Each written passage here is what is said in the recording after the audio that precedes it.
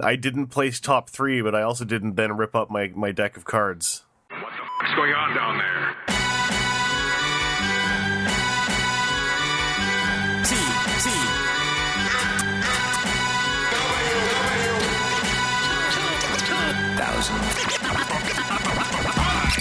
Actual Hollywood. Where everyone's a scumbag Hollywood. Sadly. Anyway, it's the weekend. Seth, I've decided that we're here. We're in the podcast. We are in the last podcast Ever. of 2018. Yes. It might be 2019 by the time people listen to this. This is how close we are to the end of all things. That we're in 2018. The end of 2018. I feel... We're very close to the Roaring Twenties Part 2. I feel dissatisfied with 2018, if I'm being honest. Really? It had a lot of good bits, but I feel I let a lot of people down. Well, yes, you did. See, I also understand that's kind of like how everyone feels about the end of the year every time a year ends. Oh, I feel great about how I treated other people. I didn't let anyone down. I did a really good job. So you're the one who took all of it from... You took all the success. Okay, all right. Now I know who's pound of flesh to something Wendigo. But I also feel good about 2018 because lots of nice things happened. Lots of good podcasts were recorded. I also I could do with another, month. I could do with one more month of 20. Can we put in a 13th month? Is it time yet? I wanted to rebuff your statement that a lot of good things happened in 2018 with answering with a bunch of stuff that you can't talk about on the forums. But I'm just going to let it slide. Oh, I thought I meant that I meant in context of the podcast. Oh. In our little window here, I didn't want to say and also this podcast was part of the problem of 2018 because it wasn't. Well, it wasn't a solution. No, it was a great placebo. Is that does that come off bad if I call this a placebo? I feel like that's a nice thing to say, but I'm not sure if anyone else would agree with me on that. I don't know if it really fits the definition. I mean, if people were listening to this podcast thinking it was going to solve their problems, then it would be totally a placebo. Did. Also, if you think that listening to this podcast is going to solve your problems, then either you have really lightweight, easy to deal with problems, or you are wrong. You should feel great about your problems if this podcast is... Well, now I'll say I've heard from some folks who have had some legit problems and downtimes that this podcast has helped them, and I don't want to take that away from them. Yeah. Yeah. Because that would be me truly letting someone down, and I don't want to do that. Although, I did learn that from TFCon, we gained a new podcast listener who, because at TFCon at the podcast roundtable, we got 4 now. Yeah. There was in the audience, I'd noticed because there were some folks left over from Colin's Q&A, and I remembered there was a point where folks were talking about there were a bunch of con moms in the audience, and I was like, hey, my mom's a con mom. When I was a young teenager who was still in high school, my mom took me to a BotCon, so I wanted to give a shout out to the con moms, and I believe one of them is now listening to this podcast because she liked that panel. And so my immediate reaction was, oh God, but I talk about so many weird things on this podcast. I hope that wasn't disappointing, but it sounds like it wasn't. So shouts out to that new listener, who I think's actually been listening for a couple months now. But I got notified of all this, and I wanted to give that a call out. Shout out to all the moms in the audience. Hell yeah. Hey, moms who take their kids to conventions and then also enjoy the convention and don't make their kids feel bad about being at the conventions, that's a great thing, I think. I'm happy that's still a thing that happens. In the pre-roaring 20s, the meowing 2010s, the meowing 10s, because they're gonna grow up to roar. Anyway, Seth, I've been postponing things because I don't know if you saw our topic list, even though I asked you off the recording if you looked at the topic list. But oh boy, is the sky falling! So let's get right into it. Transformers are over. Well, they are. Pack it up. Pack if it they're in. counterfeit. Let me begin. Hasbro press release. Trademark rights upheld in counterfeit Transformers product case. Full press release. The party's over. Full press release is on Hasbro's website, thenewsroom.hasbro.com. The quote on our front page on TFW is, "We take the protection of our intellectual property very seriously, and we will continue to investigate and pursue those who infringe on our rights," said Terrence Sibley, Hasbro's chief legal officer. And what a chief legal officer name that is.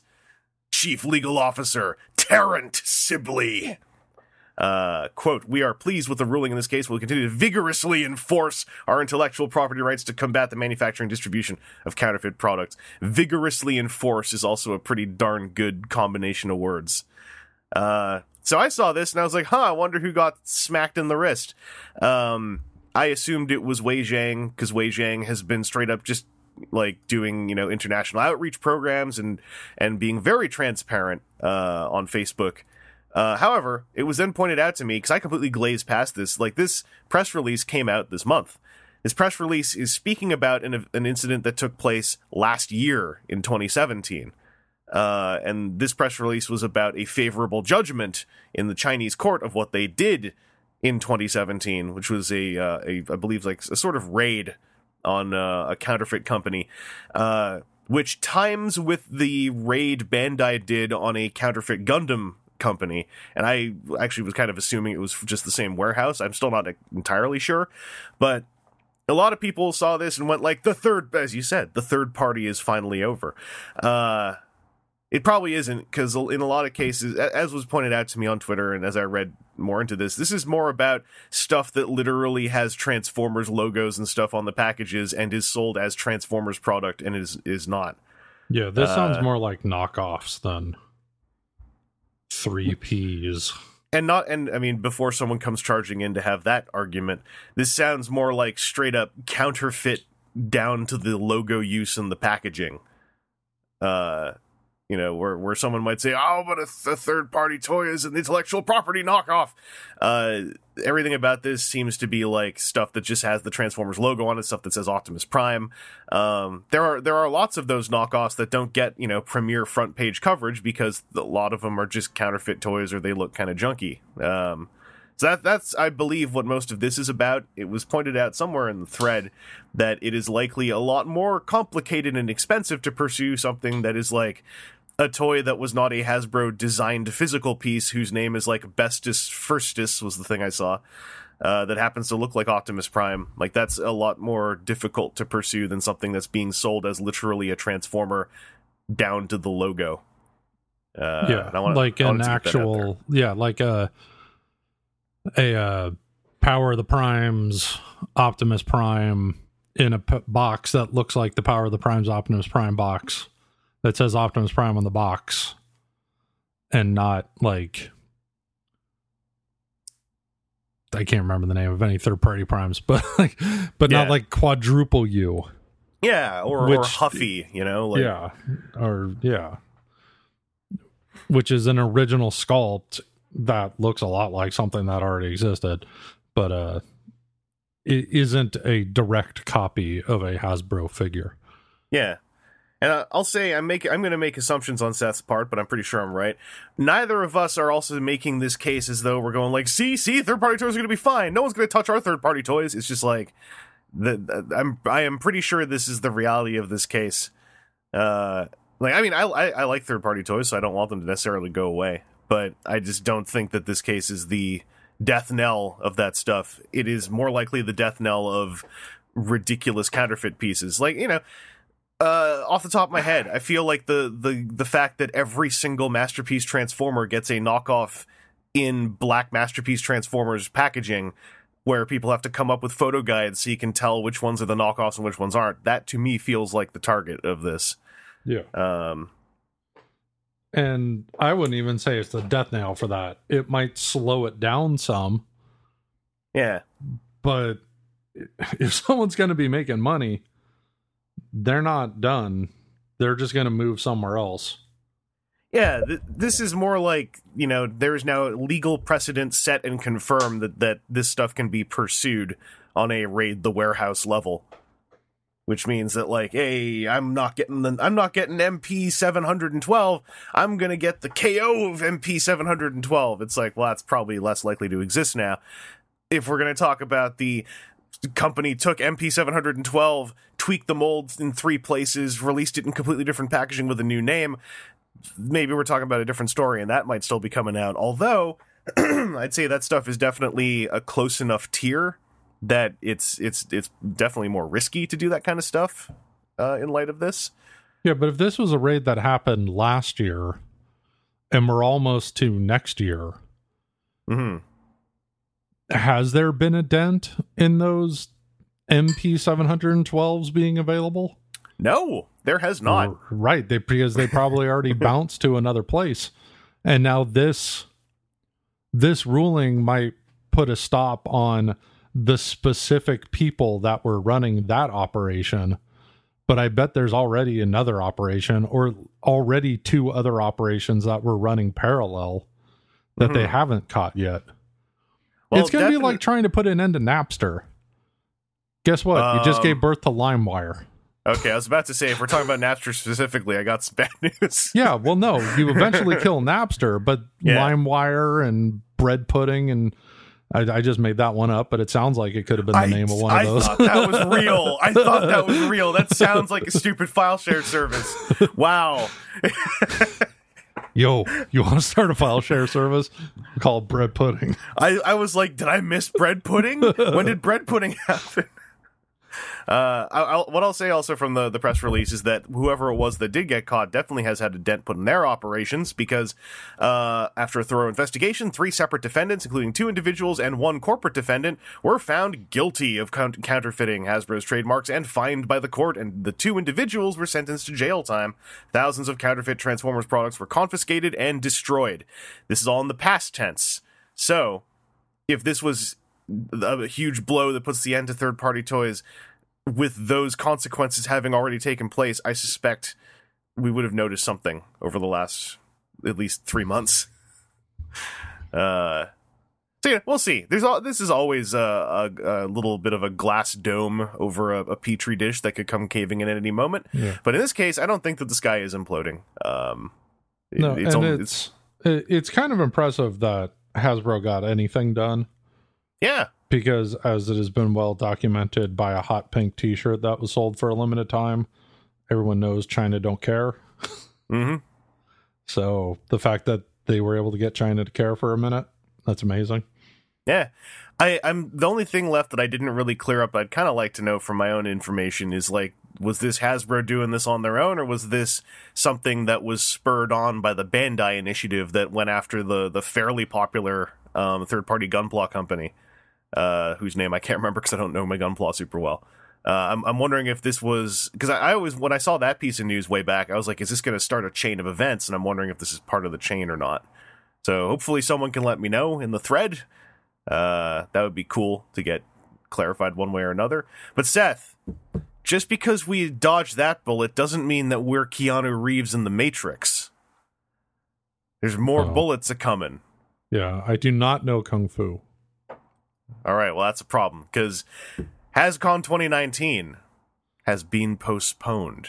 HasCon is over forever. HasCon has... Hope you liked it, because it dead forever, just like the third party. Turn off the lights. HasCon has gone. That's a good one. So, we had HasCon in 2017, and then they said the next one's going to be September 6 to 8. In 2019 in Providence, Rhode Island, at the Dunkin' Donuts Center. I keep forgetting that's the name of that place. So there's a brief announcement that's been uploaded, which says, HasCon 2019 has been postponed. Our inaugural HasCon in 2017 was a tremendous success, thanks to fans like you, and we want to ensure we're bringing the most exciting talent, entertainment, experiences, and news to our future events. Please check back for updates or follow us, etc., etc. HasCon 2019 has been postponed. So I bet Brian Savage is still laughing hysterically at that news. Yep, just slapping the table. I showed you all. So you might think that maybe it's time for that there sky to start imploding, but Seth, I got a little bit of a twist for you in this story. What? Coming from was it the trees the whole time? It was. They're the ones who are coming for us. I caught this myself on Twitter via one Toku Chris, former admin of Toku Nation. You might know him as Kickback from TFGen3.com, who mentioned, and is probably quite right in this regard, that this is synchronous with the news that Hasbro is probably moving out of Rhode Island and probably wanting to move to LA. So they're probably not doing HasCon in Rhode Island because they might be in the process of moving out of Rhode Island. Seems completely reasonable to me. I was just scrolling down the thread. Someone did say it can only be postponed for 4 months and it's not HasCon 2019 anymore, and that's also true. It might just get postponed indefinitely. They might just say we're doing it in 2020. But if there is like a big movement of resources with that company going on, then this seems like the first thing to put off the table, running an entire weekend-long show in their perhaps soon-to-be former backyard. I want to get this out there, though, because I know that not just myself, but a couple of folks in the area of Ontario were thinking, like, hey, getting to Rhode Island is quite reasonable. Maybe we should try going. So now it sounds like it might be going away from Rhode Island, and thus Ontario's out of luck. I also heard that as good as the show was, it wasn't a thing to spend a weekend at. It was a thing to make it into a day trip. So it's not like I'm feeling super gutted. But Seth, what if the rumor is true that it's moving to your backyard? Are you going to become are you and the whole family going to go check out a HasCon? Well, it's more like down the street than my backyard, and you got to cross several lanes of traffic to get there. Well, you got to get that influencer juice going, so they move it a couple blocks over and yeah, move it to Oakland. Chewbacca mom just shows up knocking at your door saying she was told this is where she's staying. Yikes. No thanks. Whole lot of HasCon stuff I forgot about until this news came up. Well, here's how the sky is still falling for everyone else besides those who live in the greater Los Angeles area. All conventions, all geek fun conventions are going to be in LA before you know it, or at least Southern California. They started with San Diego Comic-Con, and they're going to have everything else. They bought WonderCon, moved it from San Francisco down to Anaheim. They're going to move HasCon there forever. It's never going to be anywhere else. TFCon is going to be in the LA area forever. It's going to be there in a couple months, and it's never going to leave. That's true. Even the original Toronto TFCon moving to LA for all time. Weird. New York Comic-Con moving to LA. Yeah. New York Comic-Con LA edition coming soon. It's weird. It's called NYCCLAE. Yes. I don't get it. Yes, all the different forms of PAX, including the Australia one, all moving to LA. Yep. It's just going to be PAX every other month. And then the other people, this is bad all news at the Staples Center. It's everyone living in LA. They're gonna be like, well, who are we again? they already don't know, because very few people are actually from LA. LA is mostly people who have come from somewhere else thinking they're going to be a movie star, and they're not. Most of them aren't. That's why pro football teams have not done well in LA for a very long time, is because nobody's from there. They're nobody's home team. Nobody cares about the Rams and the Chargers being back in LA because nobody is from LA. And if they're from LA, they've already gotten invested in like the Raiders or something from when the Raiders were down there. They're still holding on to the Raiders, even though the Raiders don't even care about where they're at now. I have never heard of the Rams or the Chargers. I've only heard of the Raiders. Professional American football teams. Oh. Do they do well? Not recently. All right. But neither are the Raiders. What do Rams and Chargers have to do with LA? Actually, wait. Well, the Chargers, like, you charge things on a credit card. Okay. Chargers, that's what they're named after. Credit cards. All right. Their helmet has a little credit card on the side. That's branding. Yeah. What do Raiders have to do with LA? I don't know. What do they have to do with Oakland? I don't know. I'm not from there. I'm just asking questions. Like I tend to ask questions of any sports team. What do the Raiders have to do with Las Vegas? That's where they're moving. Hey, listen. What happens to people who go to Vegas? They get raided. Their wallets do. That was a gambling remark. It's remarking on the gambling in Las Vegas. Anyway, don't take a gamble on HasCon 2019 happening in 2019 is what I'll say. I'd say be prepared for that to get bumped over, and I'd say that's not ruinous news. I'd just say that's realistic.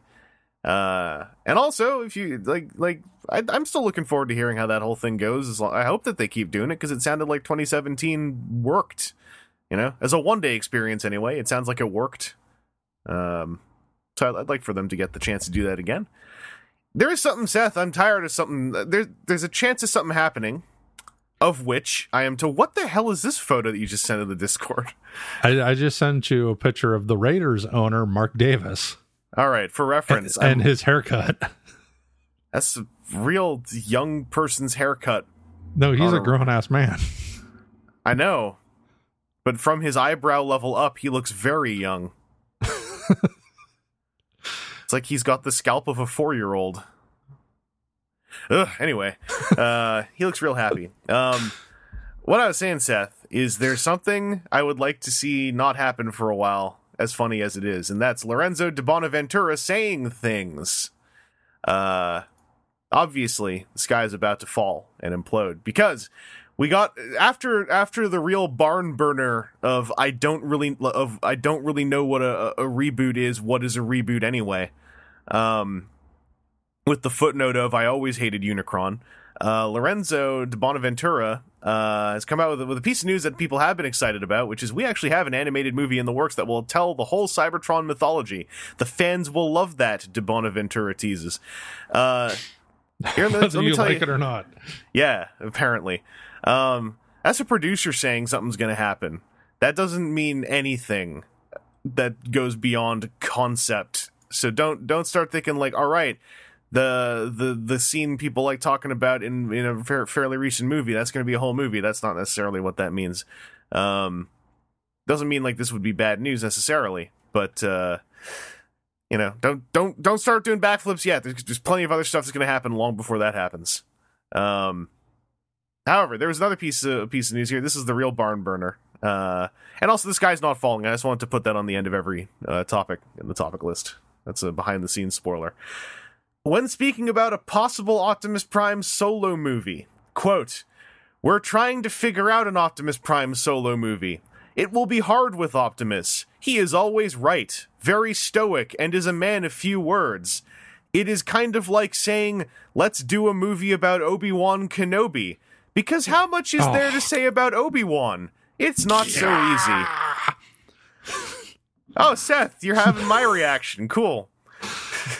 Well, part of it is I need to get a phone call with Kathleen Kennedy. Because I have an idea for how to do an Obi-Wan Kenobi movie that I would really like to see.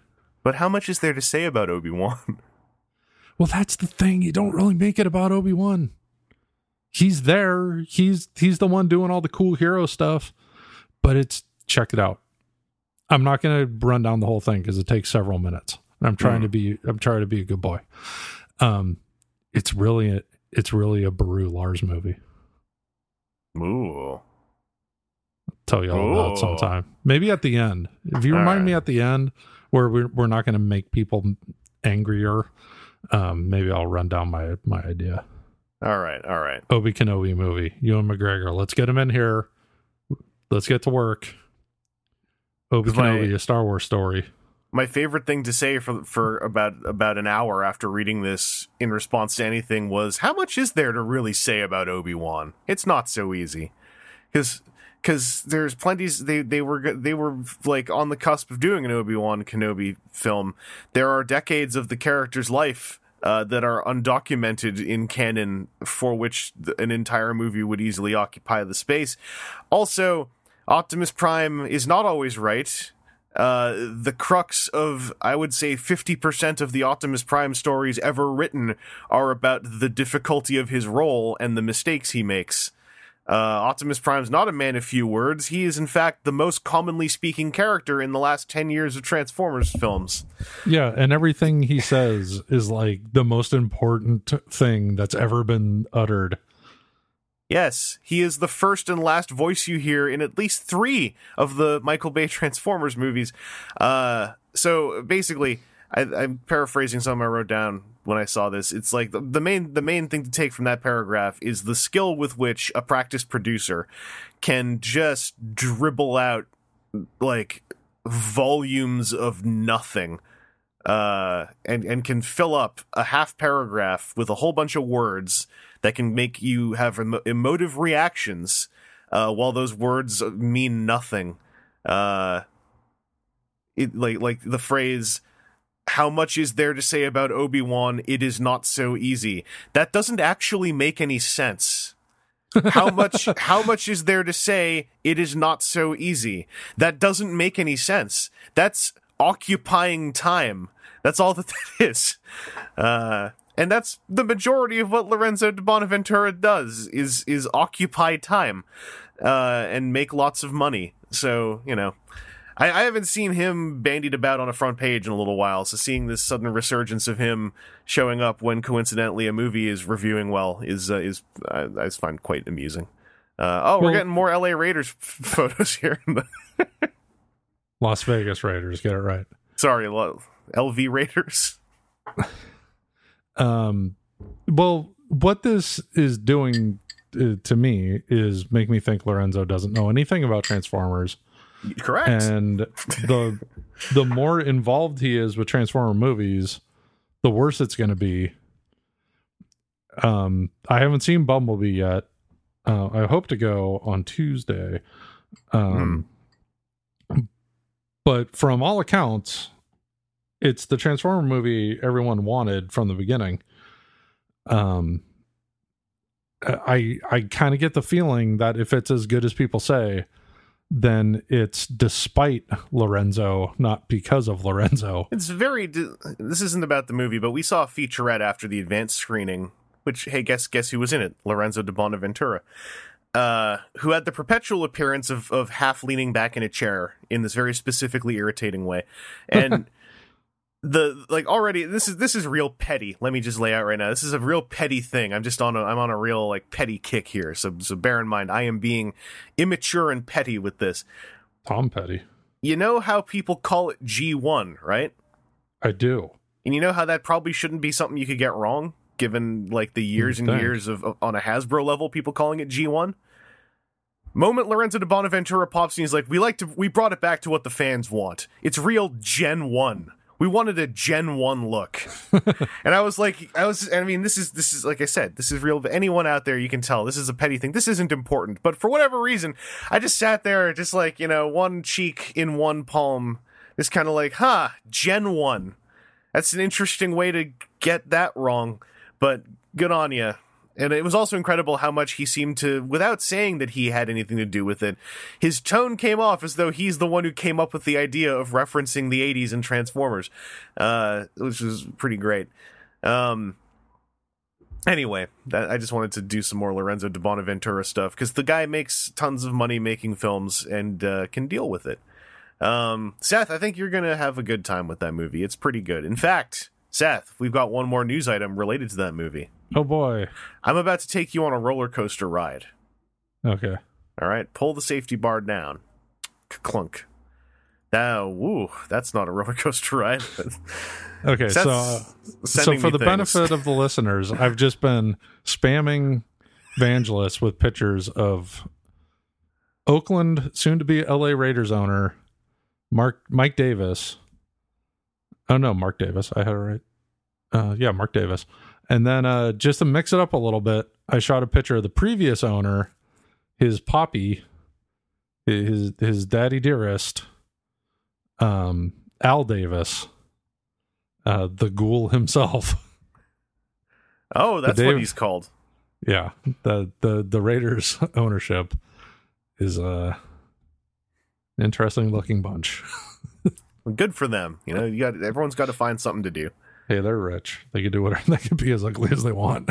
I gotta pull the safety bar down. You can't. All right, you can't weasel your way out of this roller coaster ride here. Stop getting distracted. Yeah, you need to stop getting distracted. All right, you Seth. need to learn how to ignore this nonsense.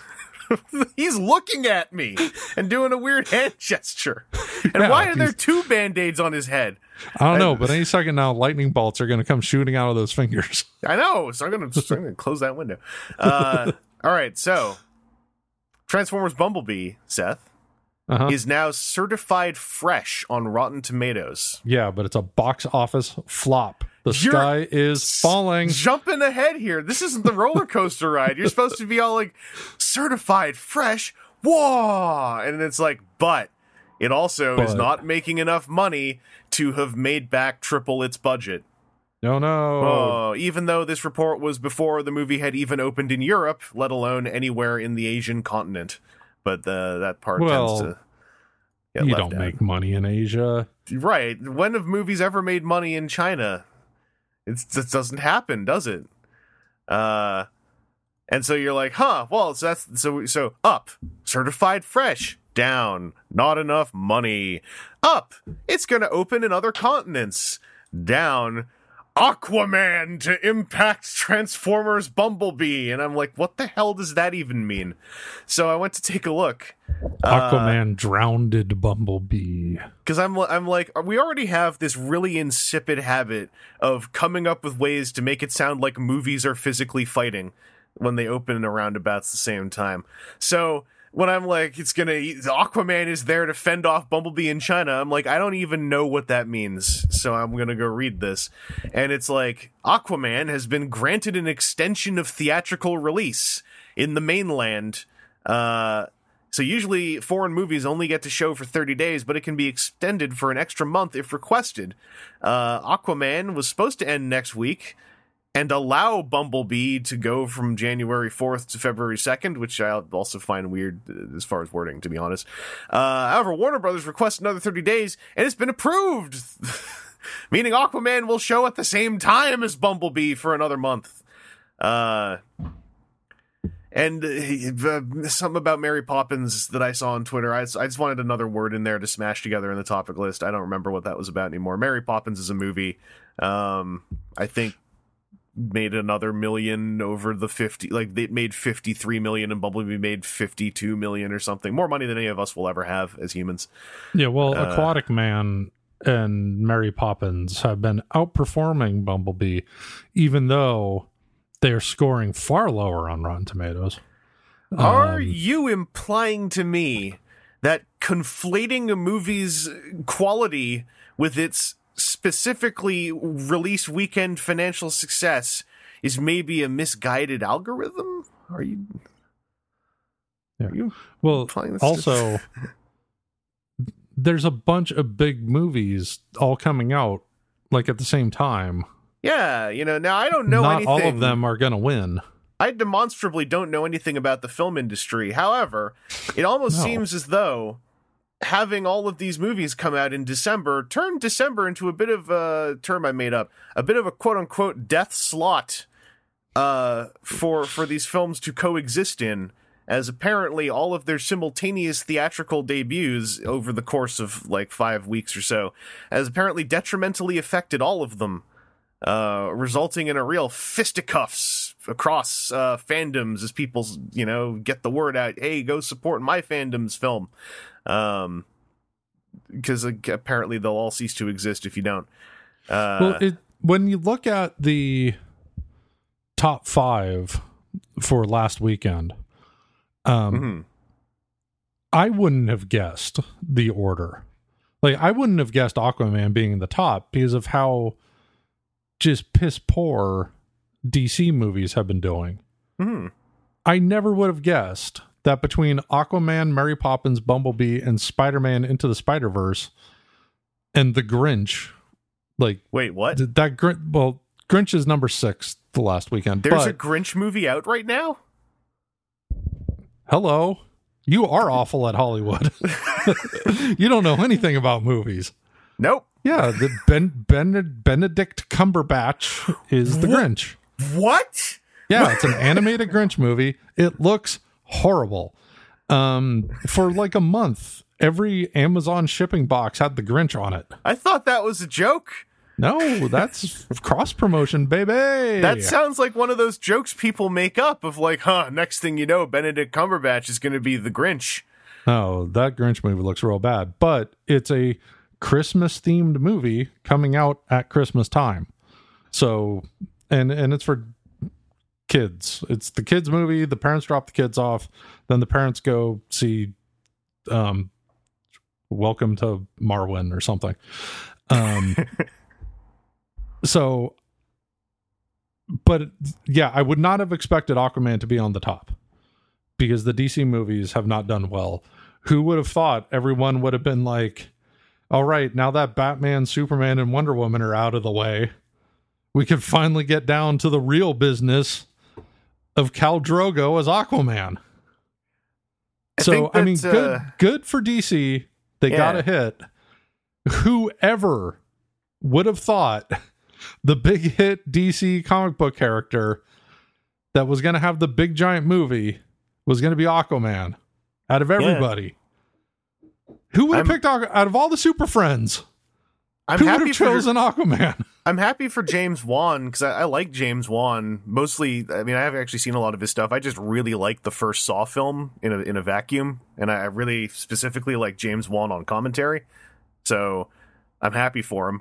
I think there's definitely a certain aspect to Aquaman, which is the inherent attraction of Jason Momoa, who is definitely got some of that Rocky Maivia charisma going on. Like, dude just happens to look really cool no matter what he's doing. And like, if I were just sort of standing there, no attachment to any of these films, but I want to go see a movie, I'd look at that poster and probably go like, that's probably going to be cool. But yeah. What a roller coaster we've been on, caring about the box office results and et cetera, et cetera. I'll add the specification I added when I was yelling about this on Twitter, but like, obviously these results do matter if you want to see a sequel to the movies that you like. And I want to see a sequel to Bumblebee in that same tone. So I have a vested interest in that movie doing well enough that they want to do another one like that. And that may well be at risk. Like, we'll see. Yeah, but I'm not surprised Bumblebee is kind of in the middle because there was a lot of fatigue and a lot of people getting sick of the Bay movies. Yeah, and there's going to be a lot of people who don't know that this is different and they think it's just going to be more Michael Bay crap. And tons of people I've talked to outside of the fandom, by tons I mean like 5 because I get out a lot. There are plenty of folks I've encountered who did not know that Michael Bay was not only not directing, but also was not a producer who was basically directing, as one might say he was on the first live-action Ninja Turtles movie he produced. You don't really detect him in this film. So a lot of folks were surprised when I told them that, and then were like, oh, maybe I'll go check it out. And I was like, yeah, you should go. It's a good time. I work for Hasbro. Go see the movie, please. Make us some money. Yeah. No, I am not surprised Mary Poppins is near the top. I would have been less surprised if it was the top. I am surprised that Spider-Man is so low. So I've been reading up on that a little bit, even though they've confirmed that they're now working on like 2 separate sequels to it. So it's like, all right, I guess it's safe. But the Spider-Verse's treatment in the box office is indicative of kind of this greater thing where a lot, at least I'm kind of zeroing in on North America when I say this, but there's a lot of folks, average Joe folks on the road, when they see a cartoon, they're like, ha, kids, and then like walk away from it. And Spider-Verse is definitely bringing back a lot of that conversation because that movie is legitimate art. It's legitimate love for a medium, and a lot of that is getting kind of backwashed ain't the right word, but it's getting diminished in the public eye mostly because it's animated. Which is a shame because I don't need to tell you it's a good movie. Everyone's already done that. But yeah, again, it's another movie I haven't seen yet, but I very much want to. Yeah, like if you had to, like honestly, I want everyone to see Bumblebee because I think that movie deserves it, and I'd like to see another one in that tone. But if you could only see one movie, like it would have to be Spider-Verse. Every other movie in the box office right now you could see at home and get a decent experience. Spider-Verse has stuff that warrants seeing it in a big screen with a big sound system at a theater. All of the other ones, I don't like. I've only seen Spider-Verse and Bumblebee. I am making an assumption about Aquaman that it is good, but I can watch it at home and feel just as good about it. Spider-Verse, I think you might actually lose a little something if you don't get to see it in a big screen. So I guess I'm a franchise traitor. Well, my girlfriend's 80-something-year-old mother saw Aquaman and loved it. Said that all the underwater stuff was beautiful and that the guy playing Aquaman was also beautiful. So, okay, I'm not throwing the movie under the bus, but I was about to say, my mom was like, I kind of want to see Aquaman. It's like, oh, really? Why? She's like, that Jason Momoa looks good. And so I was like, I bet that was part of the calculation. And also, I don't disagree. So I wasn't going to say, but in the moment you said 80-something-year-old mom, I was like, I wonder if Jason Momoa is part of the factor that made it an enjoyable experience. Well, it's like when I went to see the original Thor movie with my 59 or 60-year-old mother. I don't remember exactly how old she was at the time. The scene where Chris Hemsworth has his shirt off, she just went, oh. And it made that scene really uncomfortable. Some of that beefy dude. I'm sitting next to my mom and she's perving out. Yeah, some of that beefy dude cheesecake. It still works in the 2010s. Good on them. Sex sells, man. Yeah, well, I mean, I don't know. Jason Momoa, I think, is just something else too. Like, have you seen that photo going around of him with his bodyguards? I use a lowercase b when I say that. Because I love the caption on that. That was 100% true, where it's like, those aren't his bodyguards. Those are the sub-bosses you fight before you fight the main boss. Yeah, well, I saw that. I saw every raid boss has his ads. And I saw a comment of, what even are his bodyguards for? Weapons. Yeah, he picks them up and starts swinging them around. Anyway, that's about all I think we got on that one. Seth, I hope you enjoy Bumblebee. Yeah, I'm gonna try to see it on Tuesday. Yeah, by the way, that's why we haven't got like a release weekend podcast up. Is also I still want to see it one more time. And also it's been Christmas and stuff, and people have been busy, man. It's almost as though the Christmas season is a sort of I don't know what I'm talking about, but it's almost like it's a sort of a quote-unquote death slot for some films when people are really busy and they can't see every movie that comes out during the Christmas season. That's what I heard on LiveJournal anyway. That's, a friend of mine's. They were talking about that on there. And speaking of Rotten Tomato ratings, can we just get rid of the audience score? I would love it if we also got rid of the aggregator and the site, but that's just me. And it's not Rotten Tomatoes' fault either. It's the fault of everyone who has ever in an argument said, yeah, but the Rotten Tomatoes score. It's somewhere between that and because also off of this whole thing of financial success. I've been in at least one conversation where we're talking about the quality of a movie, and then without impetus, the next line in the conversation that I didn't say was, yeah, but it didn't perform super well in the opening weekend. And I was like, I don't know how to reply to that because I didn't make it and I don't care. Yeah. Do you have a stake in it? Yeah, but it's just recent, ever since that female Ghostbuster movie, people have been pointing to the audience score as proof that professional reviewers are all shills. Obviously, yes, yeah. But it just takes a gang of trolls to make the audience score useless. Yes.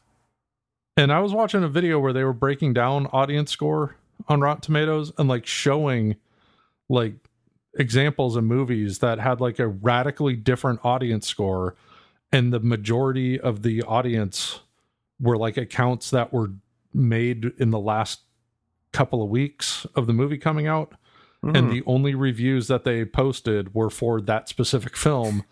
The audience score is easily manipulated, probably more so than trying to buy off critics Yeah, it's less expensive. This is kind of what I was talking about with like the whole like let's pit the franchises against each other. It's like when people like there's this sort of thing. This isn't my idea. This is just like a topic of conversation. But like there's this sort of idea nowadays with people where it's like if I don't like it anymore, then it must be destroyed. Because I certainly can't just walk away from watching it. My lifestyle is that I am a fan of a genre.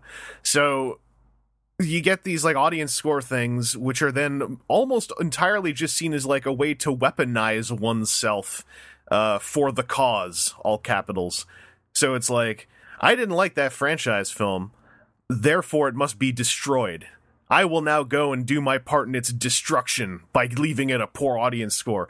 You know, it's like no one actually wants to leave their thoughts on the film. They want to participate in either the praise or the destruction of a corporate icon.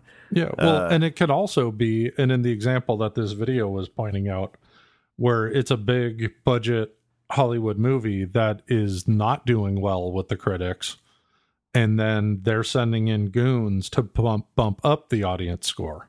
Yeah, and that's one of the nasty things that franchise loyalty engenders is like, you know, we've got to like you know on the converse side, like with Bumblebee, as much as I'm also behind it, like you got to have that little real moment of like, you know, if you're doing it, at least say to yourself, I am participating in the franchise cheerleader squad to try to prop up the franchise movie I like. Granted, partly because right now the tone seems to be if it doesn't do well, it must be destroyed. So I can also see where that's coming from. But stuff like Rotten Tomatoes irritates me so much these days because it's only ever used as a weapon. Often a pointless one. Often like a big ass like call to authority in the vein of like talking about hobbies and entertainment. But yeah, that gets me on a whole bunch of topics. Yeah. But before we roll on, if I could say one more thing about Spider-Man Into the Spider-Verse. All right. All coming from someone who, again, has not seen the movie yet. I hate it. So, for years now, there has been kind of a surge online of people pressing for a Miles Morales-led Spider-Man movie. Mm-hmm. I have no problem with that. Enter the Spider-Verse is introducing the wider audience to Miles Morales. That's cool. Also, I love the idea of a established aging Peter Parker passing on his knowledge to this new Spider-Man. Like, I think that's a cool, like, I don't think it has to be Peter Parker or Miles Morales. I love the idea of these two characters coexisting. Mm-hmm. And my only concern with Into the Spider-Verse maybe not making giant blockbuster money is Sony will look at that and go, we got to get rid of this Miles Morales kid. Oh, that's the problem. Well, I had that worry going into this month with all of these films going into, you know, what the layman might call this death slot. But I saw the headline that apparently the current reaction internally to Spider-Verse is we're planning multiple sequels and we already have someone writing a movie that still has Miles and Gwen, you know, being referenced in it, et cetera, et cetera. So it sounds like that ain't the problem, or it's right. Not the problem. That ain't a problem. It's not the problem that the studio decided. Yeah, which is good because like. Now I'm going to reference the audience score on Rotten Tomatoes because I went there to look at the box office numbers. Hold me back. So the official reviewer rating for Spider-Man is 97%. The audience score is 94%. So this would indicate to me, assuming that you can't prove that there was a bunch of Sony shills bumping up the number, it would give me the impression that the audience doesn't have a problem with the concept of Miles, which is a good sign. Like, and I haven't heard, I even from like the awful people online, mm-hmm. the Comicsgate types, like I haven't caught wind of a big, like, oh, Miles, oh, get rid of him. Like, no one seems to have a problem with Miles, which is good, but that doesn't mean awful studio executives wouldn't look for a scapegoat. Oh, for sure. I think that part of the reason why it sounds like the internal noise about Spider-Verse is positive, despite it not like being a top ranker, is the kind of the nice side of the double-edged animation sword, where I suspect, as a layman who doesn't know anything, that the money people are like, well, it's doing pretty good for a cartoon, would be kind of the tone. Which doing is better sort of, than that Grinch. Yeah, it's doing better than that Grinch. Don't do any more Grinch movies. Some guy running a podcast didn't even know it existed. It looks real bad. I think you know what? Then maybe I'm the one who's super on the ball. It looks bad, and I knew it somehow on a multi-dimensional level, and thus I never even knew it existed. You know, the self that is here. But yeah, I'm looking forward to hearing what you think of Bumblebee and Spider-Verse. Something disappointing about The Grinch, directed by Scott Mosier. Oh, That's too bad. Oh man, I would like Scott Mosier to do well. I'd like this everything to do with the Smodcast to do on a whole to do a little better than it feels like it's all been doing. Because I still like all those folks. Yeah. Just every time I catch one of their projects, I'm like, no, I can tell. I'm like, no, I don't actually. I think if it wasn't them, I'd have a lot worse stuff to say about this. I definitely have bias in my eyes. Well, it's co-directed by someone named Yarrow Cheney. I don't know who that is. I'm sure it's their fault. They're the Miles Morales of The Grinch. Oh boy, strong words. The Miles Morales of the Grinch is one of those phrases that needs to be just presented out of context someday. Well, then everyone will assume that whoever Yarrow is must be awesome. Yeah, because everyone seems to love Miles. Yeah, he's pretty good in that film. It's a I don't know. I haven't seen it yet. Stop spoiling it. Yeah. spoiling the movie. Miles Morales has. I'm going to be one of those people. No, spoiler. Miles Morales has dialogue in the movie. Oh, it's a fake spoiler. I'm sending you another Mark Davis picture that represents my. Oh no. Represents how I feel about you spoiling the Spider-Man movie. This is the first Mark Davis photo I've been sent where he's not smiling. He looks quite stern. He's casting a sour eye in my direction.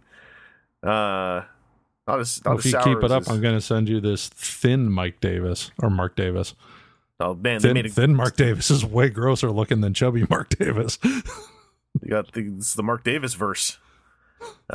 Anyway, Seth, we got a listener question that I want to jump into. And all right, let's jump into it. Oh man, he doesn't look well. No. So to go with our overall theme of disappointment with this podcast, because the sky is falling. It's not. This actually has nothing to do with the theme, but this happens to be a question that's about regret. This comes from Riddler87. Who says, hi, Chris and WTF and TFW crew. I have a question for you about Masterpiece figures, but it's not your usual Masterpiece question. I usually don't spend over $50 on my Transformers. It's just how I always budget my collecting.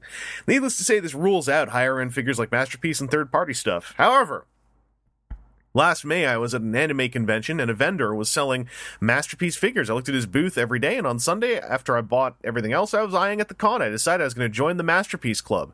I remembered having G2 Sideswipe as a kid, so I bought the original MP12 Sideswipe. The asking price for the figure was $80, and after checking Big Bad, it sounded like a reasonable price. However, after taxes and a fee for using my debit card, Sideswipe ended up being closer to $90. I felt like the vendor kind of fast-talked me, and in the moment, I just kept nodding and agreed to those little fees as he kept adding them on. I got him home, and while I do like the figure, I almost have a feeling of resentment towards it. Every time I see it, I think, congratulations, you paid $90 for a fancy alternator. It usually doesn't bug me how much I spend on toys. I've imported Kamen Rider and Super Sentai toys before, and the last time I splurged on Transformers, I used part of my tax return to buy Fortress Maximus and Trypticon, but they're huge toys, and I can understand why they're $150 at retail. So what I'm wondering is if anyone on the podcast has ever felt this way about a figure. Have you ever resented a figure maybe because it reminds you of a bad memory, or a feeling that you maybe felt like you got cheated when you bought it? How did you deal with this? Did you get over it, or did you sell the figure? Thanks for all the great work over the past 10 years from you guys. I wish you guys nothing but the best, and happy holidays and a happy new year. Click. I have an answer for this that has nothing to do with toys. But Seth, before I do that, do you have any situations like this? Like any figures you've gotten where you even got home and we're just like, ah. First of all, fancy alternator. That is a savage comment. Woof. That I disagree with. Woof. Masterpieces are way better than fancy alternators. Also, here's how you get over the fact of not wanting to spend more than $50 on a transformer. That's perfectly logical thing to think if you're buying lots of transformers. I think I've gone the other way, where I'm probably only going to be collecting masterpieces for the foreseeable future. There's so much fewer, you're likely going to end up spending less money. If your plan is to save money, maybe just buy those figures, even if they're more expensive. Do what you want, collect how you want, do what makes you happy. Maybe you want more. That's cool. Anyway, man, yes, to the point of the question. There have been multiple toys from multiple lines that I felt regret for after getting. Pretty much anything Microman I've ever acquired. Man, that's a big sad yes from me, because I love it, but also I agree. I got that Comic-Con set from a couple years ago where it was like old school style Microman figures. Yeah. And as soon as I got the box open and got my fingers on them and felt how junky they were, I was instantly disappointed. And that's been like every Microman thing I've ever gotten. Like I always look at them and go, man, Microman, fantastic. I'm totally getting some of this. And then it's like, it's never what I think it is. Yeah, all those ones from the early 2000s with the colorful chrome armor and everything that all look badass, and I bought like a decent amount of them. The Batman as well, the Catwoman, and then like they all look good. Everything about them is fine, but like they were like one of the first times, and I didn't know it at the time, but like I know now, they did not give me good hand feel whatsoever. Like they felt just bad to me for what I need from tactile feedback. And it sucks because I love a ton of their style. The design work is perfect. They felt so bad. I last year sold all of them to Cherry Bomb Toys. Because I was like, I know there are people who love these who won't have that problem. And I don't want to just sit here hoarding these things that I'm afraid to touch anymore. Yeah. Now, a Transformer example of that, the one that comes to mind right away is the Big Bad Toy Store exclusive Seacons reissue. Oh, yeah. Wow. That was a huge bummer. Nobody could have predicted, Yikes. though. No one could have predicted that sticker sheet. Holy crap. Because it was the A set of knockoffs might have been better. Yeah. Well, I mean, I mostly focus on that sticker sheet because I feel like that sticker sheet was like just another, it was a step up. Like everything else, you're like, yeah, mold degradation. Yeah. But then that sticker sheet, as I recalled anyway, was like printed on a napkin. And it was a bummer. And it was so expensive. Yeah. And it's still in stock at Big Bad Toy Store for $100. Wholesale price, you know? It was, man. When I was moving, I came across it and I was like, I should just throw this away. I should just put this in the garbage and not move it. I hate these. They make me mad. I'm so mad. I'm holding them mad. Yeah. So for Transformers, I can't think of one that's been necessarily like that off the top of my head. That's been like that bad. I think that like the closest I've come to that was I did reviews of them and I liked them, but also after I reviewed them, the Gutokuru Master Force human figures literally did not know what to do with them because they just didn't connect with me after a certain period of time had passed. And then I was like, man, these were kind of expensive too. at least one of them was. I think I might have gotten one of them as a review copy many years ago. I can't remember, but they started to be a thing that took up a lot of space, where I was like, I could put so many things in there that I like more. So I guess I didn't resent them that much, but they were one of the first Transformers things where in recent memory I can remember just like kind of eagerly selling on and passing on. I've had some Transformers that, like, I still have them, but, like, there was a good long period where they gave me there's a couple of them gave me real bad memories. Cheated when I bought it. So this relates to Riddler 87 directly to your case, because, like, technically, what I'll say is, being completely fair, the seller, I don't think really fast talked you into the taxes and the fee for the debit card. I think that, if anything, the seller probably could have been more upfront about that if the seller was not upfront about that. Most of the time in a dealer room, I've found, I mean, maybe it's an American debit card thing, but I found like sellers will just round up the prices a whole lot to bundle those in with the prices to just get rid of the what those in the tabletop gaming industry have referred to as the feel bad of running into that stuff. However, having said that, every time I order takeout food and I don't have cash, and I think it'll be fine, Domino's guy shows up at the door. I'm like, I gotta pay debit. And he's like, all right. And then it's like, debit fee. And I just sit there going like, this is all adding up to being like, I'm paying I'm paying well over $10 extra for this pizza than what I thought I was going to pay for it back when I was really hungry and I didn't care. But now I suddenly care. And now I resent this pizza somewhat. So Domino's is taking your card at the door? Yeah, in Canada we have debit at the door. We've had it for a while. No, you would just order online here and have already paid for it. So and then they just give you the wrong order and run away before you notice. Now, Domino's Canada does not let you pay online. I wonder if maybe specifically for that reason. Oh, man. But also, when I resent the pizza, the way I deal with it is I eat that pizza real violent. And I'm like, well, now I just friggin' ate you, so I got you back for doing that to me. He's like, you're gone. You're dead. I ate you. I'm done with Domino's.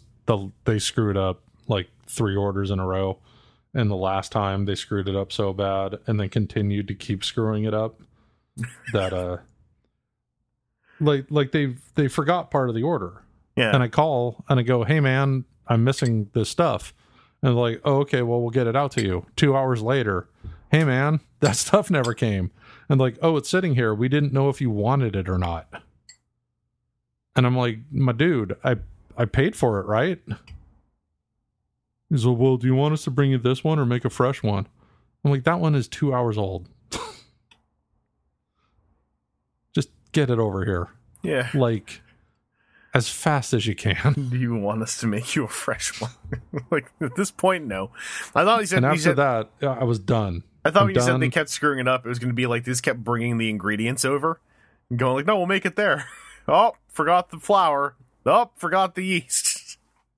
That's all right. They get in your oven because you're like, whatever, I guess this is happening. Oh, forgot the tomato paste. Hang on, we'll be back.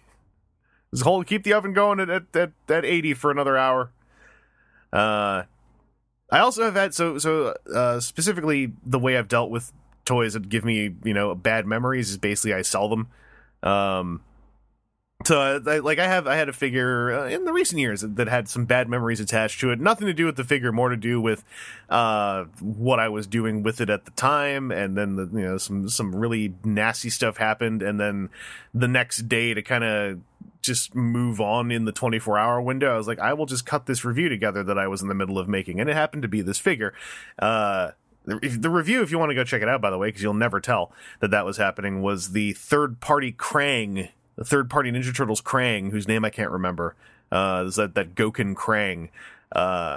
About a year later, I very eagerly was just like, I think I can't remember if I sold that online or on a table, but I was very happy to get that out of here because of the nature of the last time I interacted with it.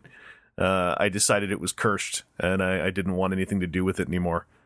In your case, what I'd say is put Masterpiece Sideswipe on a shelf, walk away for like 2 months, come back. If you still hate it, then sell it. Although I don't know that you're necessarily gonna get $90 back for it.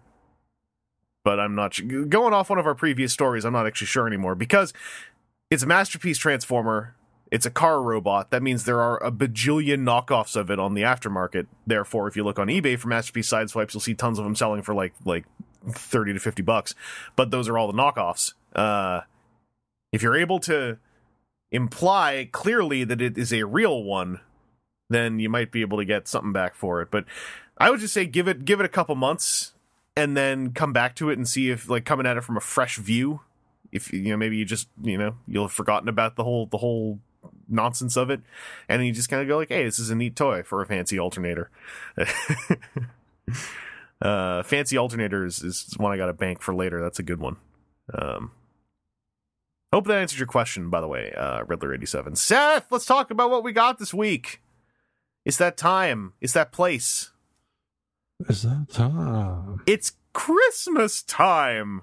Oh, jingle bells. Yeah. Seth, let's talk about Transformers that we might have gotten in the last week or so. Did you acquire any Transformers in the Yule tides? Nope. Oh. So the local Target got the deluxe War for Cybertrons in, and I'd gotten those too, and I have not seen them again since. Oh boy. It's over. Transformers. Pack it up, pack Yep. it in. Let me begin. War for Cybertron. If you're looking for it, it's a sin. Coming soon to Kmart. I had to keep rhyming. No. I expect that it's just like the next time there's a restock. Yeah. But again, I'm trying to be much pickier because I am trying not to get into a bad financial situation. My changes in cost of living the last couple of years have caught up to me, and I can't keep coasting trying to live like I'm paying dirt cheap rent, because I'm not. I'm paying a mortgage. So I'm trying to focus more on like stuff that I super duper want, instead of just like, well, it's all the new stuff, I got to get all the new stuff. Yeah. So I'm probably going to focus more on like masterpieces and stuff like that, And the ongoing saga of Huffers. Yeah, and there are some of these War for Cybertron figures that I'm still interested in, and will probably want to check out. So we'll just see how it goes. Yeah. Well, I feel guilty because I got a bunch of Transformers. I can talk about. Guilty. Lately. You should feel bad about yourself. I feel, what do you call it? Survivor's guilt. All this Transformers I can talk about. Seth, I'll run. I'm digging up pictures so that we can illustratedly run through all of this. The main thing that I got a hold of that I kind of want to talk about is I'll send you a thread on Twitter what has a bunch of photos in it. I got a hold of Unique Toys Challenger. It's the Unique Toys rendition of movie 4 and 5, Michael Bay Optimus Prime in his most superior physical form, that of deranged Blood Knight Optimus Prime. My favorite version of the character from the best of the G1 movies, Age of Extinction. The thing about this toy that's really cool is this is the same designer, apparently, who did their movie Lockdown, who had this kind of magical transformation that also was very much based on chunks of stuff and not lots of little panels on ball joints. It was lots of chunks of stuff that had very linear movements and lots of lock-in tabs and stuff. Same story on this, and this is basically an even better design. It's slightly more articulate in robot mode. Articulation suffers in a few spots because the transformation is the feature, and the transformation is gorgeous. It's fantastic. It's doing a lot of magical stuff. You look at the robot mode and you borderline can't believe it will turn into a truck. And then transforming it, I'm not I might be misleading when I say it's not hard. I don't think it's a hard transformation. It's complex, but it very much leads you through what's going on. And then when you're finished, you're just like, what did I just do? One of those photos, I have one of his arms/chest sides transformed into part of the truck, and it's like that part of the truck attached to his shoulder turns into an arm and basically the right half of his chest. and not very complexly either. He's fairly tall. He's got some decent weight to him in the right places, but that transformation's the feature, and it's just fantastic. I really like Challenger. Alien Attack have got a version of this out called El Cid, which apparently looks more screen accurate, also apparently is complete garbage to transform, so that loses any attraction I would have to it. Also, Alien Attack is apparently like redoing El Cid from the ground up, and I have very little faith that will turn out well, but we'll see. I really like Challenger, and I'm super looking forward to this designer's take on Movie 5 Megatron, which is the next one that they're doing. And also, it's a movie robot, and now we are in an era where looking at specifically movie robots from the last two movies feels suddenly extremely anachronistic. But I like this design still, and I'm really into this as a figure.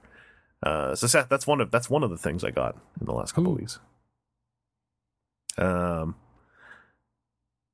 was just scrolling down to my pictures to make sure it's in there. Do you see the one? Do you see the picture I took with the legs, but then there's a truck on top of them? No, I didn't see that. I got look for it. Yeah, scroll down a bit, because that photo I think also says a lot in that his legs look way too big to form the rest of the truck, in my opinion. But they do it. Like, they basically just form the bottom platform of the truck. Someone okay, else. I got really distracted by this picture of six-armed Spider-Man that you retweeted. Oh, that's just a cool picture. I heard that six-armed Spider-Man's good. But yeah, I'm way into Challenger. I will say Challenger's instruction sheet's terrible because that's just what instruction sheets tend to be like right now. And he relies on a lot of pin hinge joints, so like in a couple years we'll see like whether or not Challenger copies are still tight or if they've gotten really floppy and loose. Like I don't really actually know right now. It's hard to tell. I found the picture. Yeah. Look at that tiny little hunk of truck up there that turns into his entire upper body. Like it's incredible. That's crazy. Yeah. So definitely at least try to find a video of how Challenger works. Like it's amazing to watch that process. I also got another third-party movie transformer, because I guess that's who I am now. This one I picked up partly because this project has been around for I think at least a year and a half, if not 2 years. And so the notion that it was actually done excited me, partly also because I love Movie 1 Bone Crusher. This is TF Dream Factory's Iron Claw or Steel Claw, which is a masterpiece-styled Movie 1 Bone Crusher, complete with LED lights in his eyes. Challenger has those too, but I didn't have the right batteries. This Bone Crusher is definitely not as straightforward and artistic to transform. The thing about this one that's nice is that he's built like a friggin' tank. So the transformation has a few fairly scary points where you kind of have to have a few separate blocks half transformed, which usually I despise. This one rides the line pretty well by having them all able to rest against each other without janking back and forth. A lot of his transformation is kind of just like curling up his vehicle parts into his shoulders and his back. But he forms a pretty solid robot, and the build construction is great. My main problem with him is that usually Bone Crusher toys don't really have well-defined hands. They just have these masses of blades on the ends of his arms. This one actually has hands, and they don't have wrist swivels, so his palms are always facing up if his elbows are bending forward. He has gorilla arms. I'm somewhat okay with it because it's less easy for him to look stupid, just by nature of his design. But that was definitely my one major fault. That and also like that transformation has there's a certain thing with the very end of the backpack where I feel like something is supposed to click into place and it's not, which is a shame because everything else clicks in really well. And there's a lot of parts on him where it's not just a tab and a slot. Untabbing and retabbing, it's a full-on C-clip untabbing and retabbing, or more like a D-clip, like a real thick, like click locking system, and then a completely different click locking system for the other mode. Also, his vehicle mode is enormous. It's bigger than any Masterpiece movie toy I've handled, because in real life, his vehicle mode is enormous. And they went fully accurate with all the deco on him. I remember there being a weird bulldog face logo on Bone Crusher's Movie 1 vehicle mode, and they replicated that on him. And like one of his legs says Eradicate, That's and cool. the other one says Bone Crusher. So, but yeah, I like this figure. I don't know that I would just say like go out and get it the way I would say Challenger. This is a figure where you kind of have to be ready for a complicated transformation that could be troublesome. But I just really like Bone Crusher, and it's not like Fans Toys garbage transformations, so I'm still okay with this one. It's also a fairly expensive piece, and like you gotta like Bone Crusher, I think, to care about this. Seth, I also, in that first photo that I shared with you, I stole a wrestling quote for him. Because he's a hugger. Look at those arms. Yeah. He just needs wacky tube men to hang out with. Yeah, he's kind of got a wacky tube man on his back. See that thing? Sorta. It's got the horrifying death blade mouth attached to it, but kind of a wacky tube man. And then I got one more little bit of a third party journey here, and Seth, this is very relevant to your interests. Uh-oh. The last of my Magic Square stuff turned up, and it was the Lamborghinis, Red Alert, and Sideswipe, but it was also Magic Square's Huffer. No, yeah, I was looking at that online. So I wish it was cheaper. The Lamborghinis are nice. They're the ones that came right after Magic Square's first releases, which was Inferno and Grapple.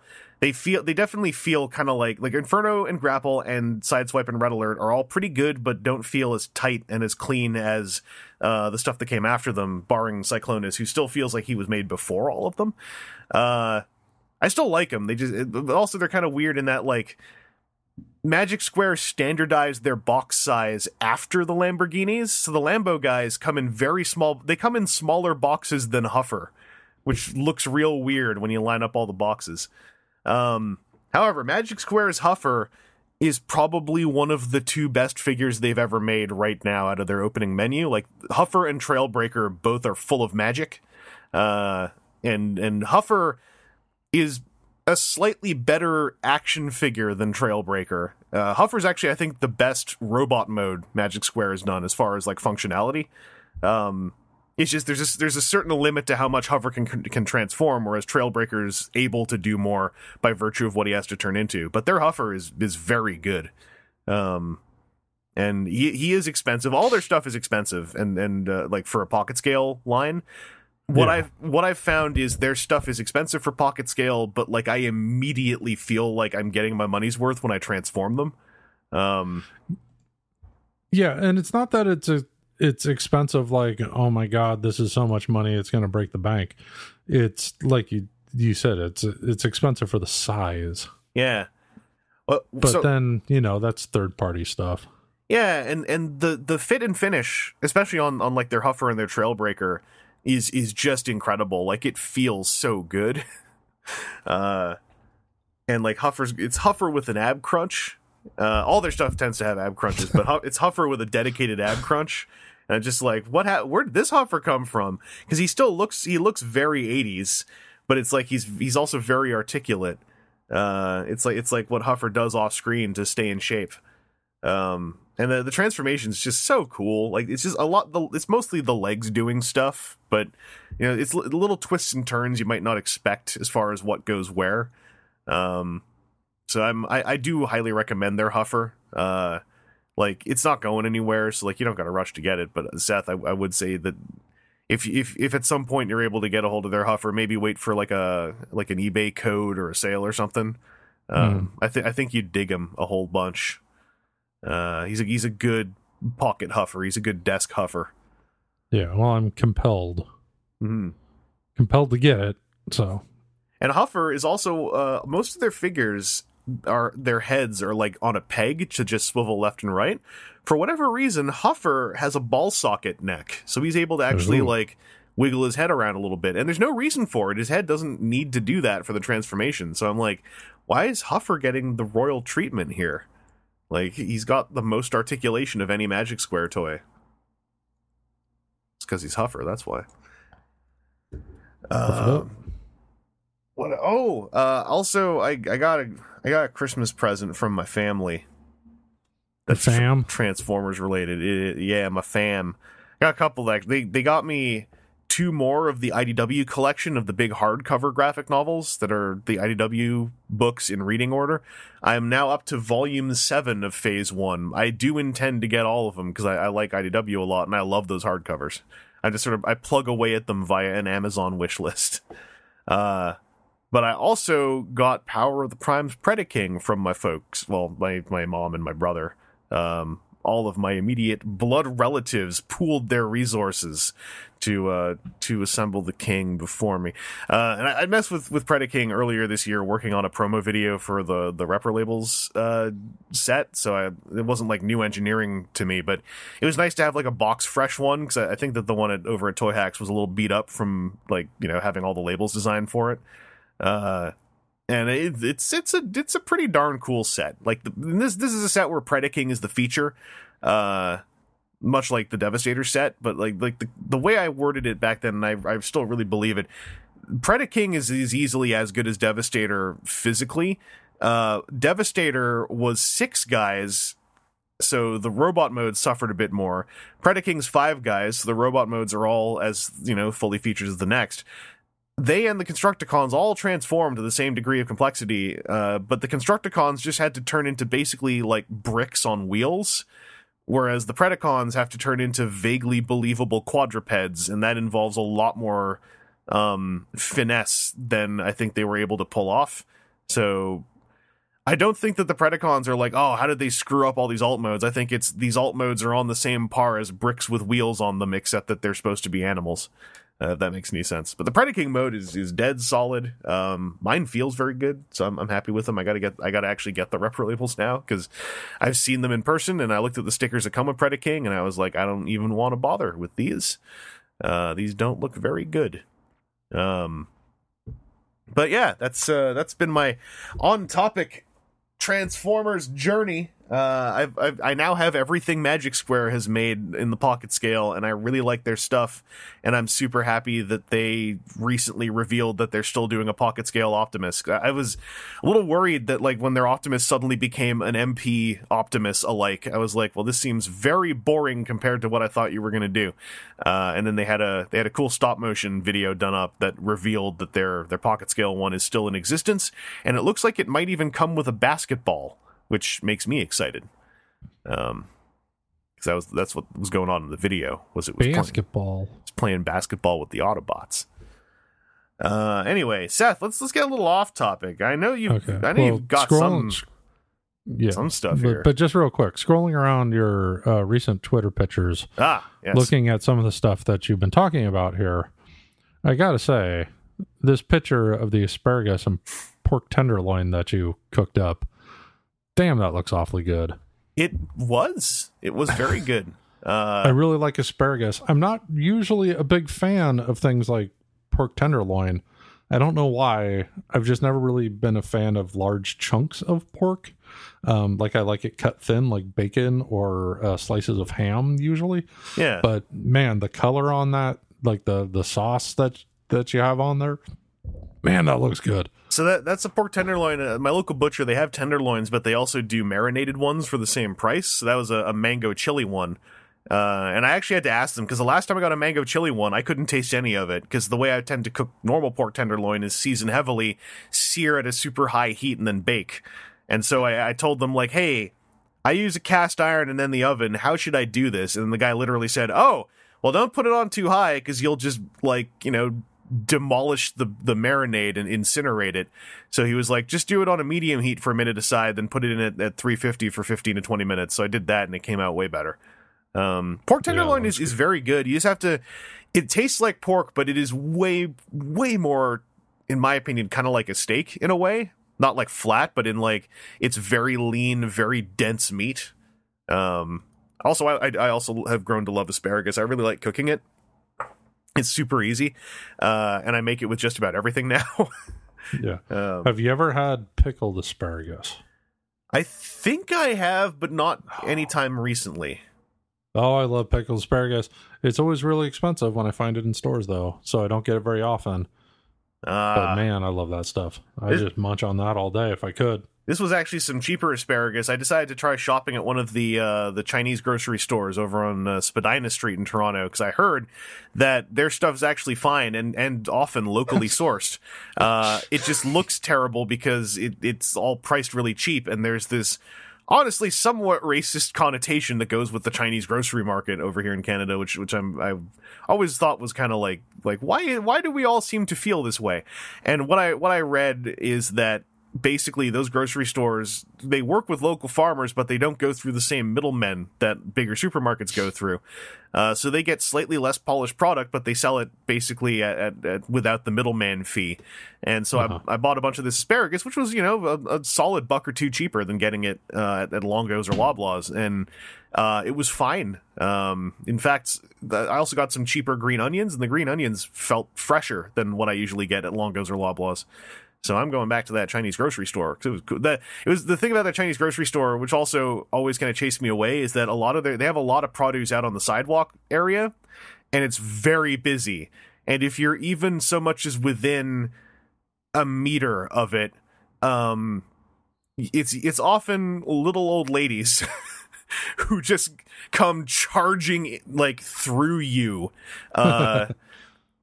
Like my mom went to check it out. She's visiting right now, and I told her she should check that grocery store out. And she said she went to check it out. She was looking at a thing of asparagus, and a little old lady literally just took it out of her hand and walked away to pay for it.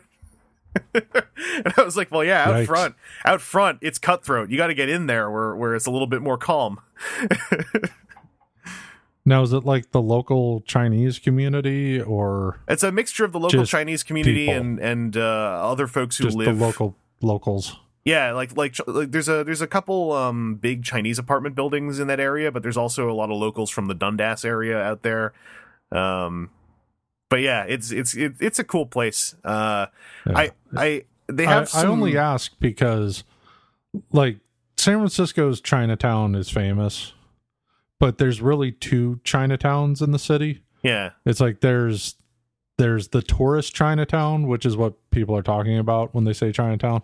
And then there's the real Chinatown. Yeah. And when you wander into the real Chinatown, those folks look at you like you're on the wrong street. You want to be over there. We're not here for your tourist nonsense. This is like, we do the real Chinese stuff here. Yeah. That's they look at you weird. That's the vibe I sometimes got off of the Spadina area, like Spadina Dundas area supermarkets. Which, like I said, like I got that vibe, and then I kind of sat there one day and I was kind of like, I'm partly getting this vibe because I'm used to being presented this like hyper polished Loblaws, stuff. I like Loblaws still, but like I'm so used to being presented this very polished produce section experience, and it's like, I feel that sometimes I'm also paying a whole bunch extra for it. So, whatever. But yeah, that's the story of that asparagus in that photo. Also, yes, I made that for breakfast. That is, asparagus and pork tenderloin on rice for breakfast is decadent. You can't do that every day. But that was a good breakfast. Also, asparagus is good for you, turns out. It's one of the best legumes you can consume. That's also partly why I've been kind of binging on it. But it's very, very easy to cook. It's just odd. That's everything about asparagus is weird. Like, you got to snap the bottoms off. You don't slice them off. You got to snap them off. And if you want to store asparagus, you got to store it standing in an inch or two of water with a plastic bag on its head, which is weird.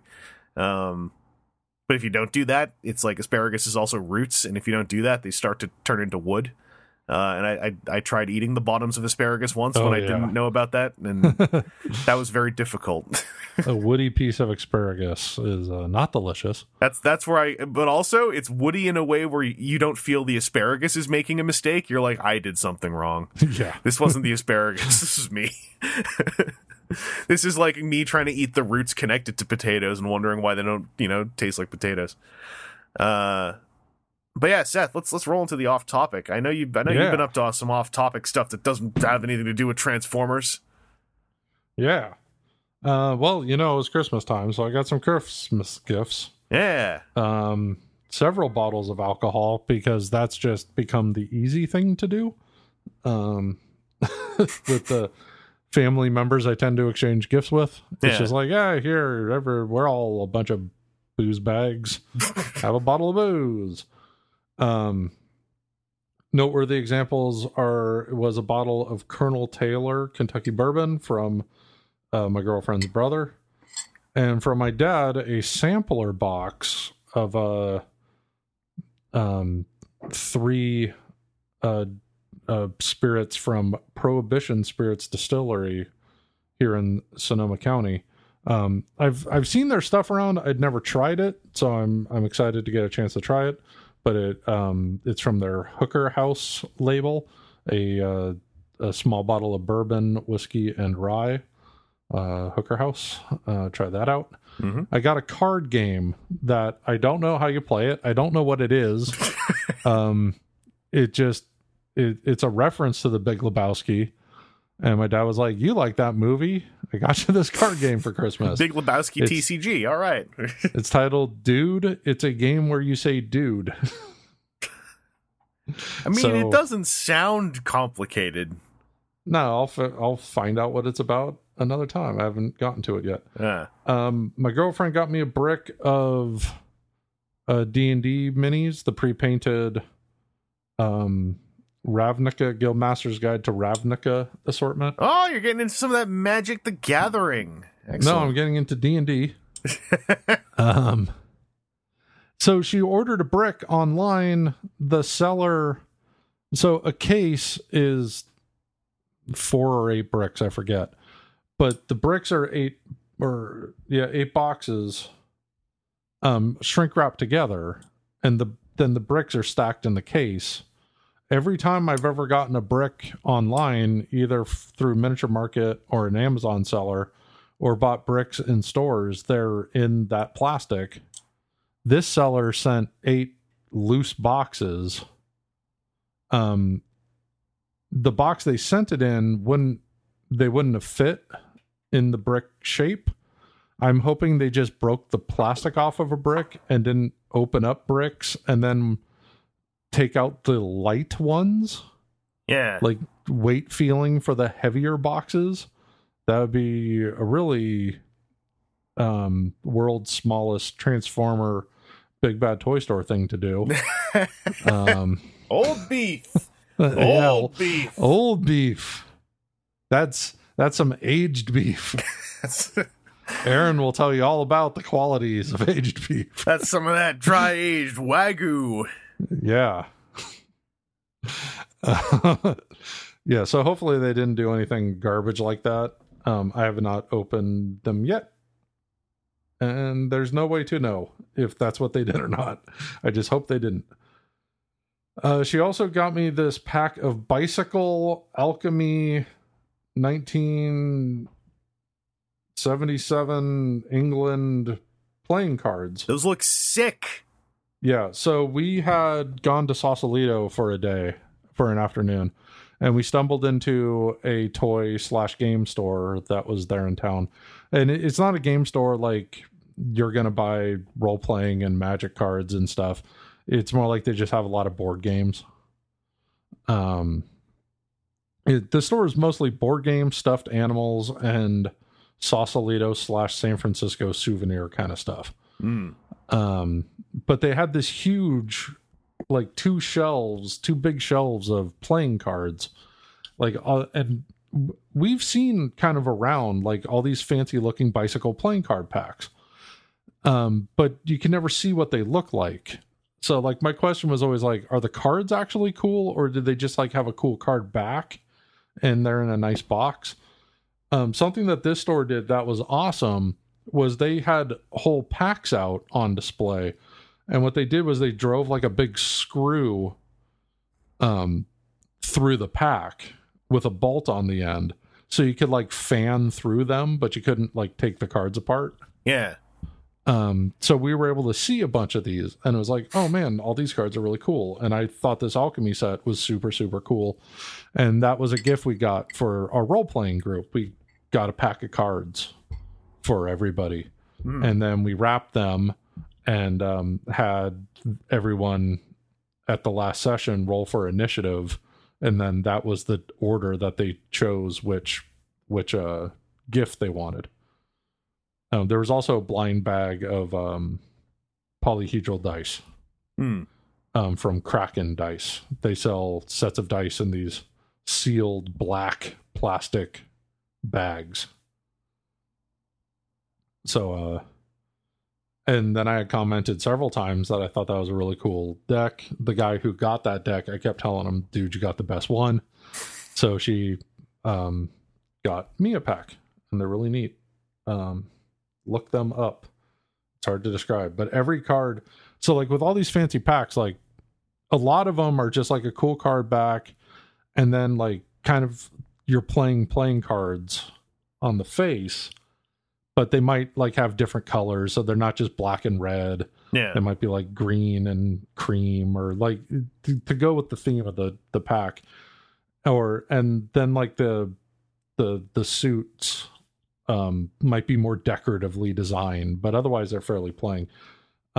This is a pack where all the cards have unique art on them. There's 52 unique pieces of art on each card, and then 3 different Joker cards that have a really good art. Yeah, the Joker cards are all cool looking too. Man, I could shoot you there. I have a picture of the Joker cards. Let me get that real quick. Yeah, do it. I got into playing cards a little bit this year. A bit of a stint. I got all the ones I wanted, but I still, if I see a really cool bicycle set, even just a cool color palette, and it's like $3, I might pick it up. Those Jokers look mad crazy. Holy crap. This all looks super cool. I would even feel bad shuffling these. Yeah, I haven't shuffled them yet. I've kept them in order. Like, I like buying playing cards also because I love doing Pharaoh shuffles, but Pharaoh shuffles kind of involve breaking the cards in. This is a pack of cards where I'd be like, I need to buy 2 of them, one to Pharaoh shuffle, one to never shuffle. Yeah, just appreciate the artwork. Yeah, and then really beat up the other one so I feel zero guilt playing with them. All right, so that's Christmas. Then a figure I pre-ordered a very long time ago, and pre-ordered as soon as I possibly could, because when we first saw pictures of this thing at some toy show or something, Toy Con or Comic Con or something, I was immediately like, I am definitely buying that. I can't wait to get it. I got it. I'm so happy. I love it so much. He's my ugly baby boy.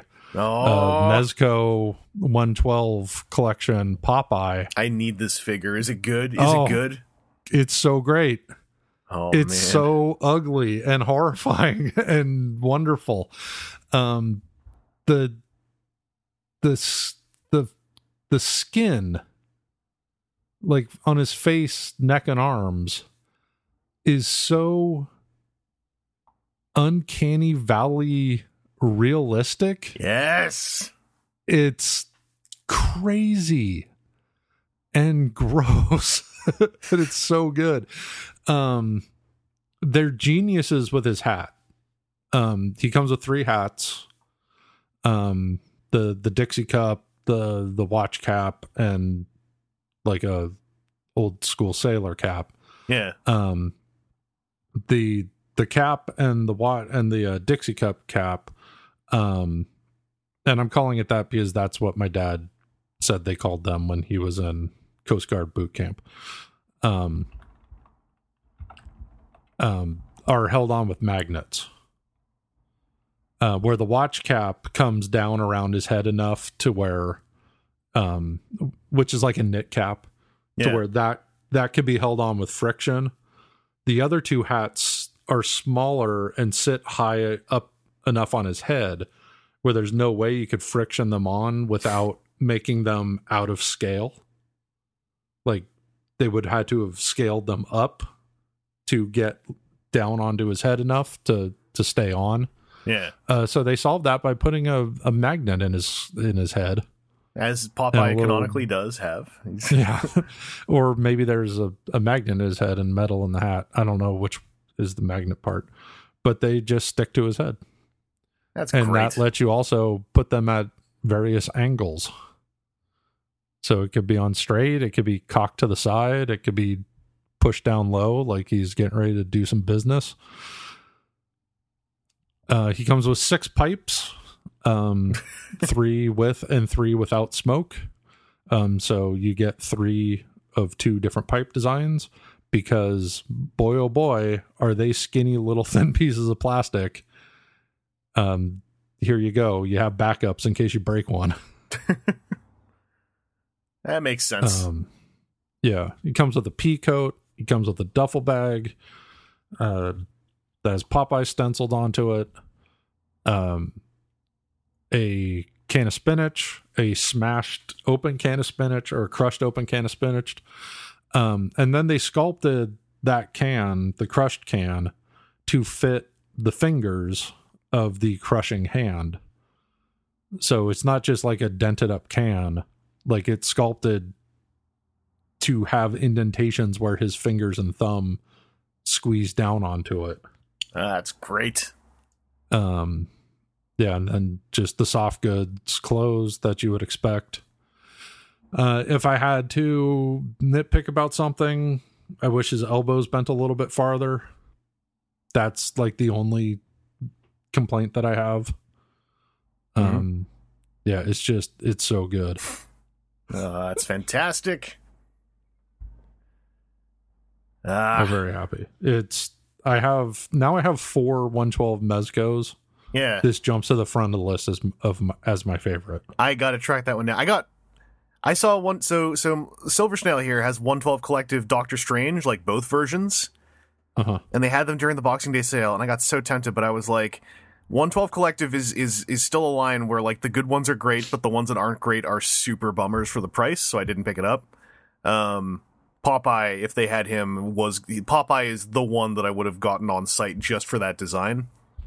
Although I since looked into the Doctor Stranges, and apparently they're quite fine. But yeah, that Popeye is just it's a full experience. It's like that Popeye was someone's weird friggin' passion project, and I love it. That's so good. I'm so happy it also is good. Like, that's the one thing I always worry about with the 112 Collective stuff, is that, like, you know, like what's an example? Like their Joker, right? Is not a bad figure, but their Joker at full price. That's one of the 4 I have. Yeah, and like that figure at full price is kind of like, oh man, you know, like every time I mess with that figure, and it's like, I remember that he wasn't, $50, he was like closer to $80. It's kind of like, right. Yeah. But yeah, I'm jazzed about that Popeye. Okay, so a second nitpick is he comes with 2 faces. Mm-hmm. You could barely notice a difference. Yeah. Like, I wish the other face was a little more different. Yeah. Like, he's kind of gritting his teeth, but only in the corner of his mouth. So yeah, you can barely tell that there's a difference. Yeah. That's a shame. I mean, that's the problem I've had with a couple of multiple faces on high-end toys in the last couple of years, where it's like y'all did too much work on subtlety, and like, I can't tell the difference. Yeah, like maybe they could have done an open mouth and then had a third can of spinach where the spinach is pouring, so you could pose it like he's pouring the spinach into his mouth. Oh, that'd be cool. Yeah, but they didn't. Now they're doing another version where he's in a white sailor suit instead of the dark blue. And then the packaging for that one is a big giant spinach can. The spinach can packaging is pretty good looking, but if I'm picking Popeye colors, it's got to be the dark blue. Yeah. I associate the white suit with bad Popeye cartoons and not the good Fleischer Popeye.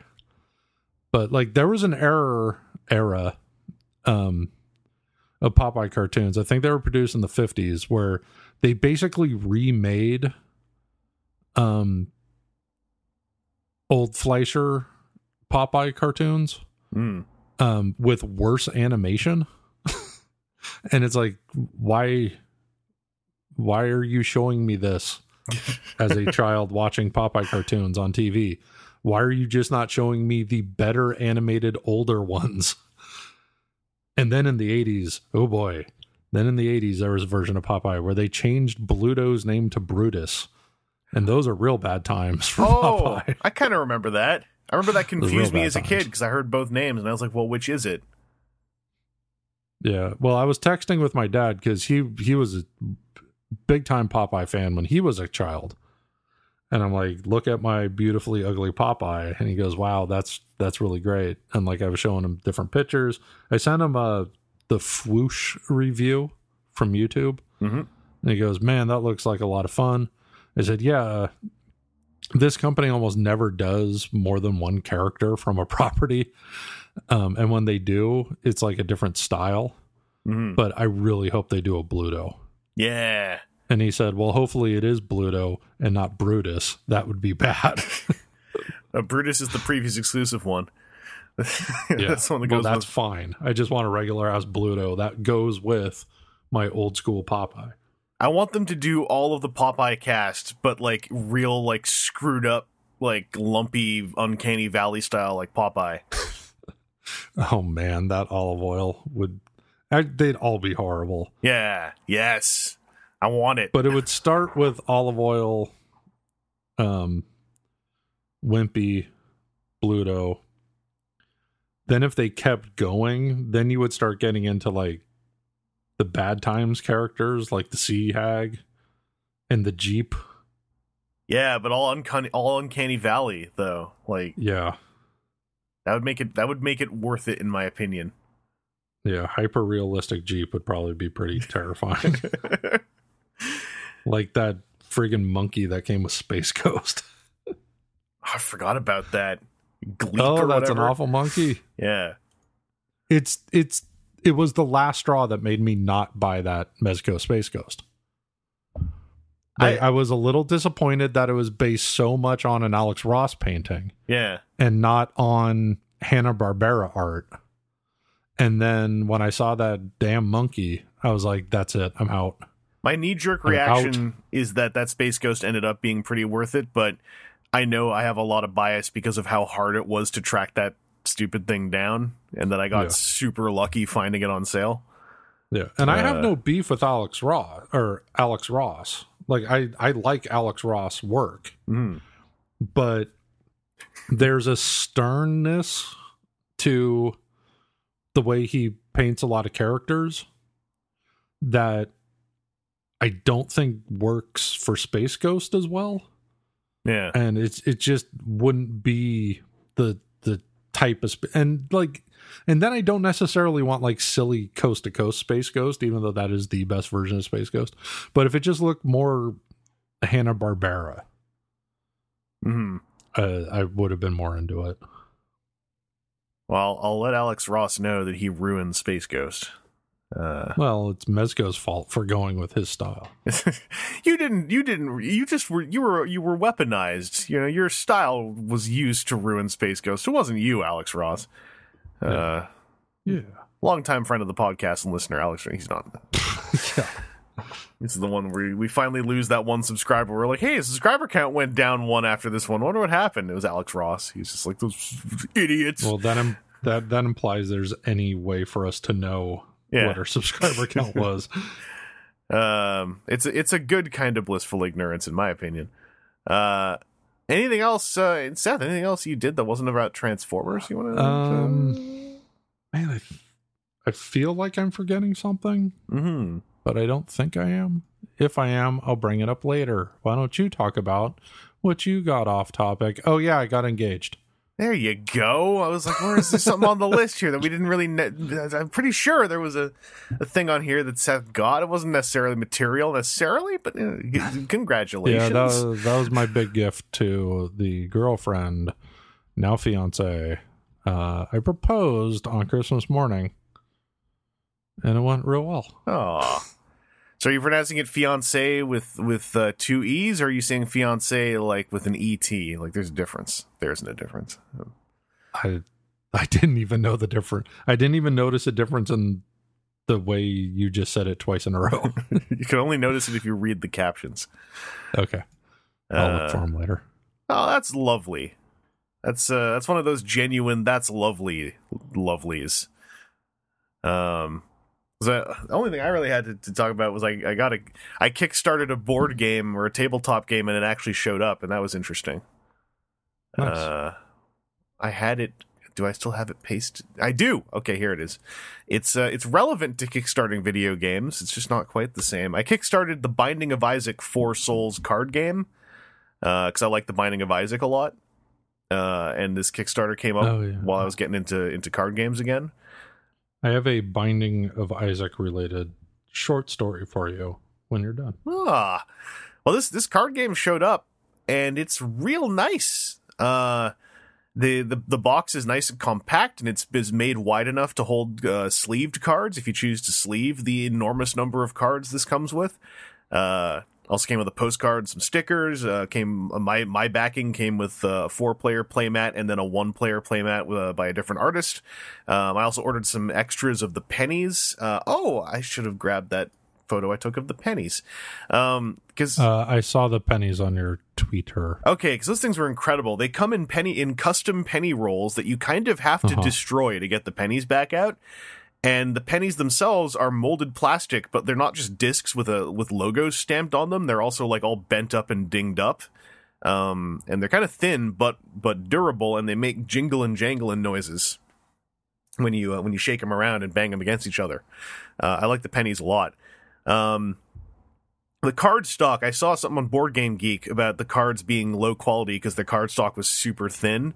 They are definitely very bendable and probably pretty easy to not crease, but to put curvature into. But I noticed that they also had the visible weaving on the card stock similar to bicycle cards. So I'm curious if anyone ever gets another copy of the game and does some durability testing. Are these actually poker durable? Could I do Pharaoh shuffles with these? I only have my copy, so I immediately put them all into Dragon Shields. Clear matte Dragon Shields, by the way. But yeah, I'm hoping to actually. I wanted to back the game because I like Binding of Isaac, and even if I don't play it very much, the card art is vibrant and wonderful, and it's everyone from Binding of Isaac, all the monsters, all the characters. But the gameplay looks like it's pretty fun. It's a slightly chaotic kind of mutation of Commander MTG in a few ways. It very much promotes making deals and backstabbing other players. It's got simple combat and etc. It uses 1d6. I'm excited to try it out sometime, but I also just had fun finally getting a hold of the thing, and I just love the box. It looks like a treasure chest, which are a thing in the game. Yeah, I'm really happy about it. Also, I have one other thing, but before I get to that, Seth, you said you had a Binding of Isaac story to tell. Yeah, so on Thanksgiving, one of my girlfriend's brothers who lives out of state was in the neighborhood, and his son, who just recently started college, came along. And I have that X-Arcade MAME cabinet. Mm-hmm. And I was playing Robotron. And he goes, "Oh, what's this?" I'm like, "Oh, this is Robotron. I'm a big fan of Robotron, blah, blah, blah." I'm kind of showing him Robotron. And he goes, "Oh, it kind of reminds me of Binding of Isaac." He goes, "Have you ever played that?" I'm like, "I haven't played it, but I have a friend who got way into it." He goes, "Yeah, it's really good. You should try it sometime." I'm like, "Okay, cool." I'm like, then I let him try Robotron a couple times. He didn't seem into it. I go, "Now, what you might find interesting is that evolved into this game. And you'll see where the similarities are." And I bring up Smash TV. Mm. And he immediately starts going off. Like, this is Binding of Isaac. This is so much like Binding of Isaac. This is really great. He played all the way through Smash TV. Nice. With the infinite credits, he just played all the way through, and just kept talking about it in relevance to Binding of Isaac. Yeah. Yeah, I haven't played Smash TV in a long time. Now I kind of want to play it again, because I never thought about that comparison, but it makes sense when you think about it. So Binding of Isaac, it plays very similar in that it's a top-down sort of dual joystick shooter, where you die very easily. Although it's more, roguelike. I'm not sure if roguelike applies to Smash TV or not. I can think of ways it might. Not really. I need to play Smash TV again. I played it once on an emulator many, many years ago when emulators were new to me. And I mostly played it because I could never beat it in arcades. And a lot of emulator games for me were, I'm going to beat this stupid thing that I could never beat in arcades by cheating. That's cool, though. I like gaming can be a lovely multi-generational thing. It's good stuff. But yeah, Seth, the only other thing I did, it's happening again. You know how I say I'm going to talk about off-topic stuff, then I start talking about the Transformers trading card game, which is ostensibly on topic?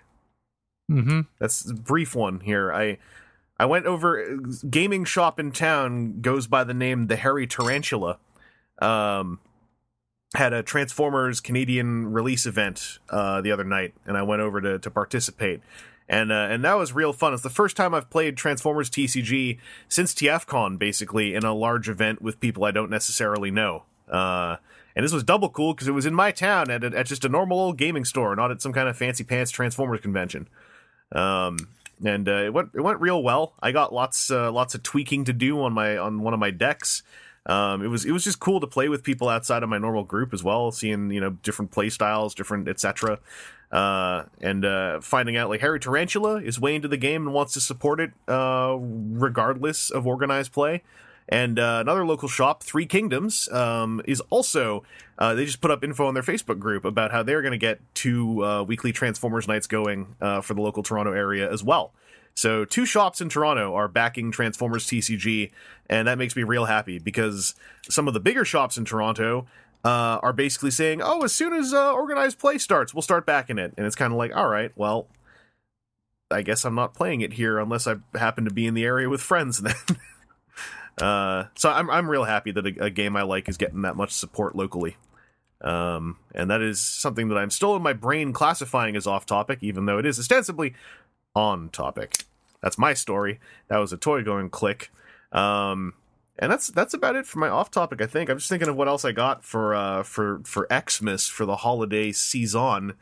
I got this excites me, at least. I got stainless steel element covers for my stovetop because my apartment has one of those stoves with coil stovetop elements, and that means they get grody as all hell.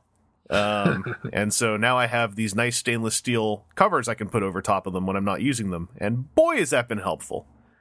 I also got a Magic the Gathering psychology book by a sports psychologist called Mental Mana, which is actually quite fascinating. It's a real solid book, even if you don't really care about playing Magic the Gathering specifically. It's just got some good psychology in it. I heard about it on the YouTube channel Tolarian Community College and put it on my Amazon wish list, and here we are. It's here. Also got I went shopping, Seth. I went shopping for clothes on Boxing Day. I went to Uniqlo and I got some colorful shirts because I decided I wear lots of black. So I decided I want to start experimenting with wearing much brighter colors underneath all of my black stuff. To kind of have some pop and contrast. So that also happened. I got some new headphones. Because mine are starting to get a little bit janked up. And it's about it for my Xmasing, aside from obviously like family coming over and just having generally a good time. What about you? Anything else on your end you want to talk about? There was something we were talking about earlier, and I said I'll save this story for the very end. Oh, crap. And now I can't remember what it was. And I've immediately forgotten because I'm the worst. And God, it's right in the tip of my brain. Even oh no, this is the worst. Does that have something to do with movies? Oh no, it's been just long enough. That was I heard a sharp inhale. Was that realization or was that just... No. Oh, damn it. Frustration, if anything. We should probably. I'm like looking around, like hoping something in my immediate vicinity will spark a memory. I'm flipping through Twitter pictures, or not Twitter pictures, pictures on my phone to see if there was something in there. Someone is going to be. Multiple people who are listening to this who immediately heard it and banked that because they're listening to this and not participating in it are going to be furious. It was Obi-Wan Kenobi. Yes, it was the Obi Kenobi movie idea. Oh my god, I'm good. All right. Anyway. You are. You're great. Okay, so do you want to hear my Obi Kenobi, or do you just want to end the show? All I want to say is I only say I'm good because I was getting really frustrated that I'd forgotten. And so me remembering means that now I'm the coolest person for at least a minute. That's all. But yeah, Seth, I don't know how much you wanted to go into it, but yeah, we'll cap off with that. Here's my basic plot outline for an Obi Kenobi movie that I would like to see. Kathleen Kennedy, hit me up on Twitter, slide into my DMs, boo. That's how the kids talk now, right? Yes. Okay, cool. Mood. Yeah. It'll be on fleek. You gotta yeet this story to me. Yeah. Something else. I'm dabbing. You just can't. You can't hear it. You can't hear it. Darn, you beat me to it. I said I was dabbing. I'm doing the floss dance. I can't. Oh so no! Congratulations. Backpack Kid is suing me. Oh, here comes Carlton. He's.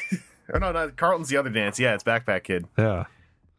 Who people were real quick to point out didn't invent that dance, and I was like, this had to. Have, this sounds like this was a discussion when Backpack Kid got famous that people got over, but now it all came back because he saw somebody else getting paid. I think it was specifically his mom saw someone else getting paid. Probably. That kid seems a little. We are about to forget that we were talking about Obi-Wan Kenobi. Obi-Kenobi. I can feel it happening. So here's the deal. Okay. So it's in between episodes 3 and 4, somewhere in the middle. All right, somewhere in between. Yeah. Luke would probably have to be still too young to really have any memory of this. So like maybe he's a toddler or something. Maybe he's 3 or 4. Obi Kenobi is hanging around, keeping an eye on the Lars farm because that's where Luke is. There could be some interactions. Have Owen Lars, he doesn't want Obi Kenobi around. Like, it's bad enough they're already taking care of Darth Vader's son. The idea of Obi Kenobi being so close, he doesn't see the benefit of Obi Kenobi being around to protect them. He sees it more of a risk that he is so identifiable because this dum-dum won't stop wearing Jedi robes everywhere he goes, and he barely changes his name. Bail Organa reaches out. He gets a hold of Obi Kenobi there on Tatooine. We got this big mission. We need your help. You gotta come. All right. So this sets up for when Princess Leia gets in touch or sends a message to Obi Kenobi saying, you served my father, or Bail Organa.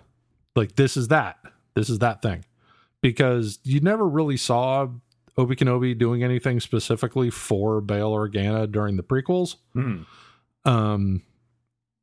So this is that. So Obi Kenobi goes to the Lars farm and says, hey, look, I got to go do this thing. I'm leaving the planet for a while. Hopefully you guys will be okay. Owen Lars is like, dude, just go. Like, this is probably for the best. Hey, if y'all don't feel like coming back, don't come back. That's cool too. Beru is like, she's more chill about this whole thing. Like, she's like, no, Obi's cool. Oh, that's exciting. You're going off planet. I've never been off planet. I've lived my entire life on Tatooine. And Just Owen's a real douche about the whole thing. So Beru ends up giving Obi Kenobi a ride to like Mos Eisley to get on a ship to go off planet, and then I'll leave this up to Kathleen Kennedy to decide. Either Beru can decide, hey, I want to have an adventure in my life and sneak onto the ship with him, or like shenanigans ensue, and there's no choice but to jump on a ship with Beru, because if he leaves her behind, then she's going to get dusted by gangsters or something. Yeah. Either way, Beru is part of the adventure now. And then I didn't put any thought into what it is. Whatever. Doesn't matter. Space crap happens. Empire, stormtroopers, TIE fighters, just throwing all that crap. At some point during the adventure near the end, Beru almost dies. Like, it's a close call. She's almost dead. Maybe she got her arm in a sling when they get back. Either way, Owen is flipping his mind when they come back because, oh my God, you almost got my wife killed. You're a danger to us. Move farther out into the desert. Like, if you got to stay around, go farther out in the desert, stay away from us. Don't talk to the kid, nothing. That's why when you get to the New Hope, when old Ben Kenobi comes up, I wonder if that's that dude out in the desert. Owen's just like, you stay away from that friggin' wizard. Yeah. Like, you just don't, just stay away. Also, that's why, like, Owen's like, no, you got to stay here another season, because he's like super protective and insular. Like, off planet, bad things happen. Just stay here, stay quiet. And of course, we're not going to send Darth Vader's kid to go be a TIE fighter pilot. What, are you crazy? That's the complete opposite of what we're trying to do here. That's my Obi Kenobi movie. So I have one producer note to add. What? Throughout the film, Owen and Beru have to at least 14 times make some kind of gag related to being set on fire. Because that's how things end for them, right? Is there a pair of burning skeletons? Okay. So she comes back. They got to be she gets back. She's a little banged up. Owen's freaking out. She goes, "Oh, Owen, it's not like I was burned alive." Exactly.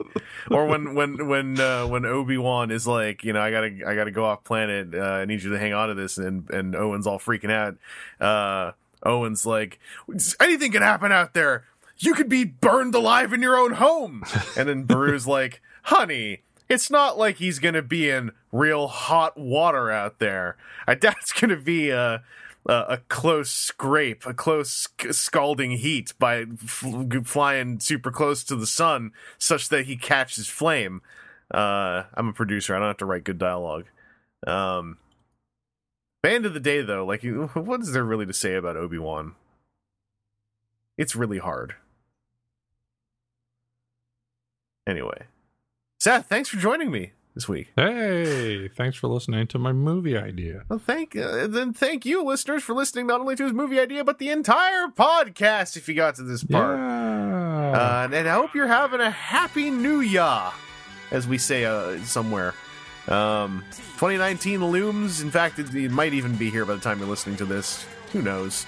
I hope it's a good one. I'm gonna look forward optimistically, since like it's not 2019 right now, so I have the luxury of 48 hours of remaining optimism.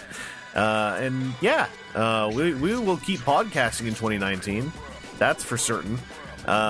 We got, in fact, a pretty interesting podcast coming up in January that you'll know about once it goes up. In the meantime, stay tuned. And for one more year, please stay safe.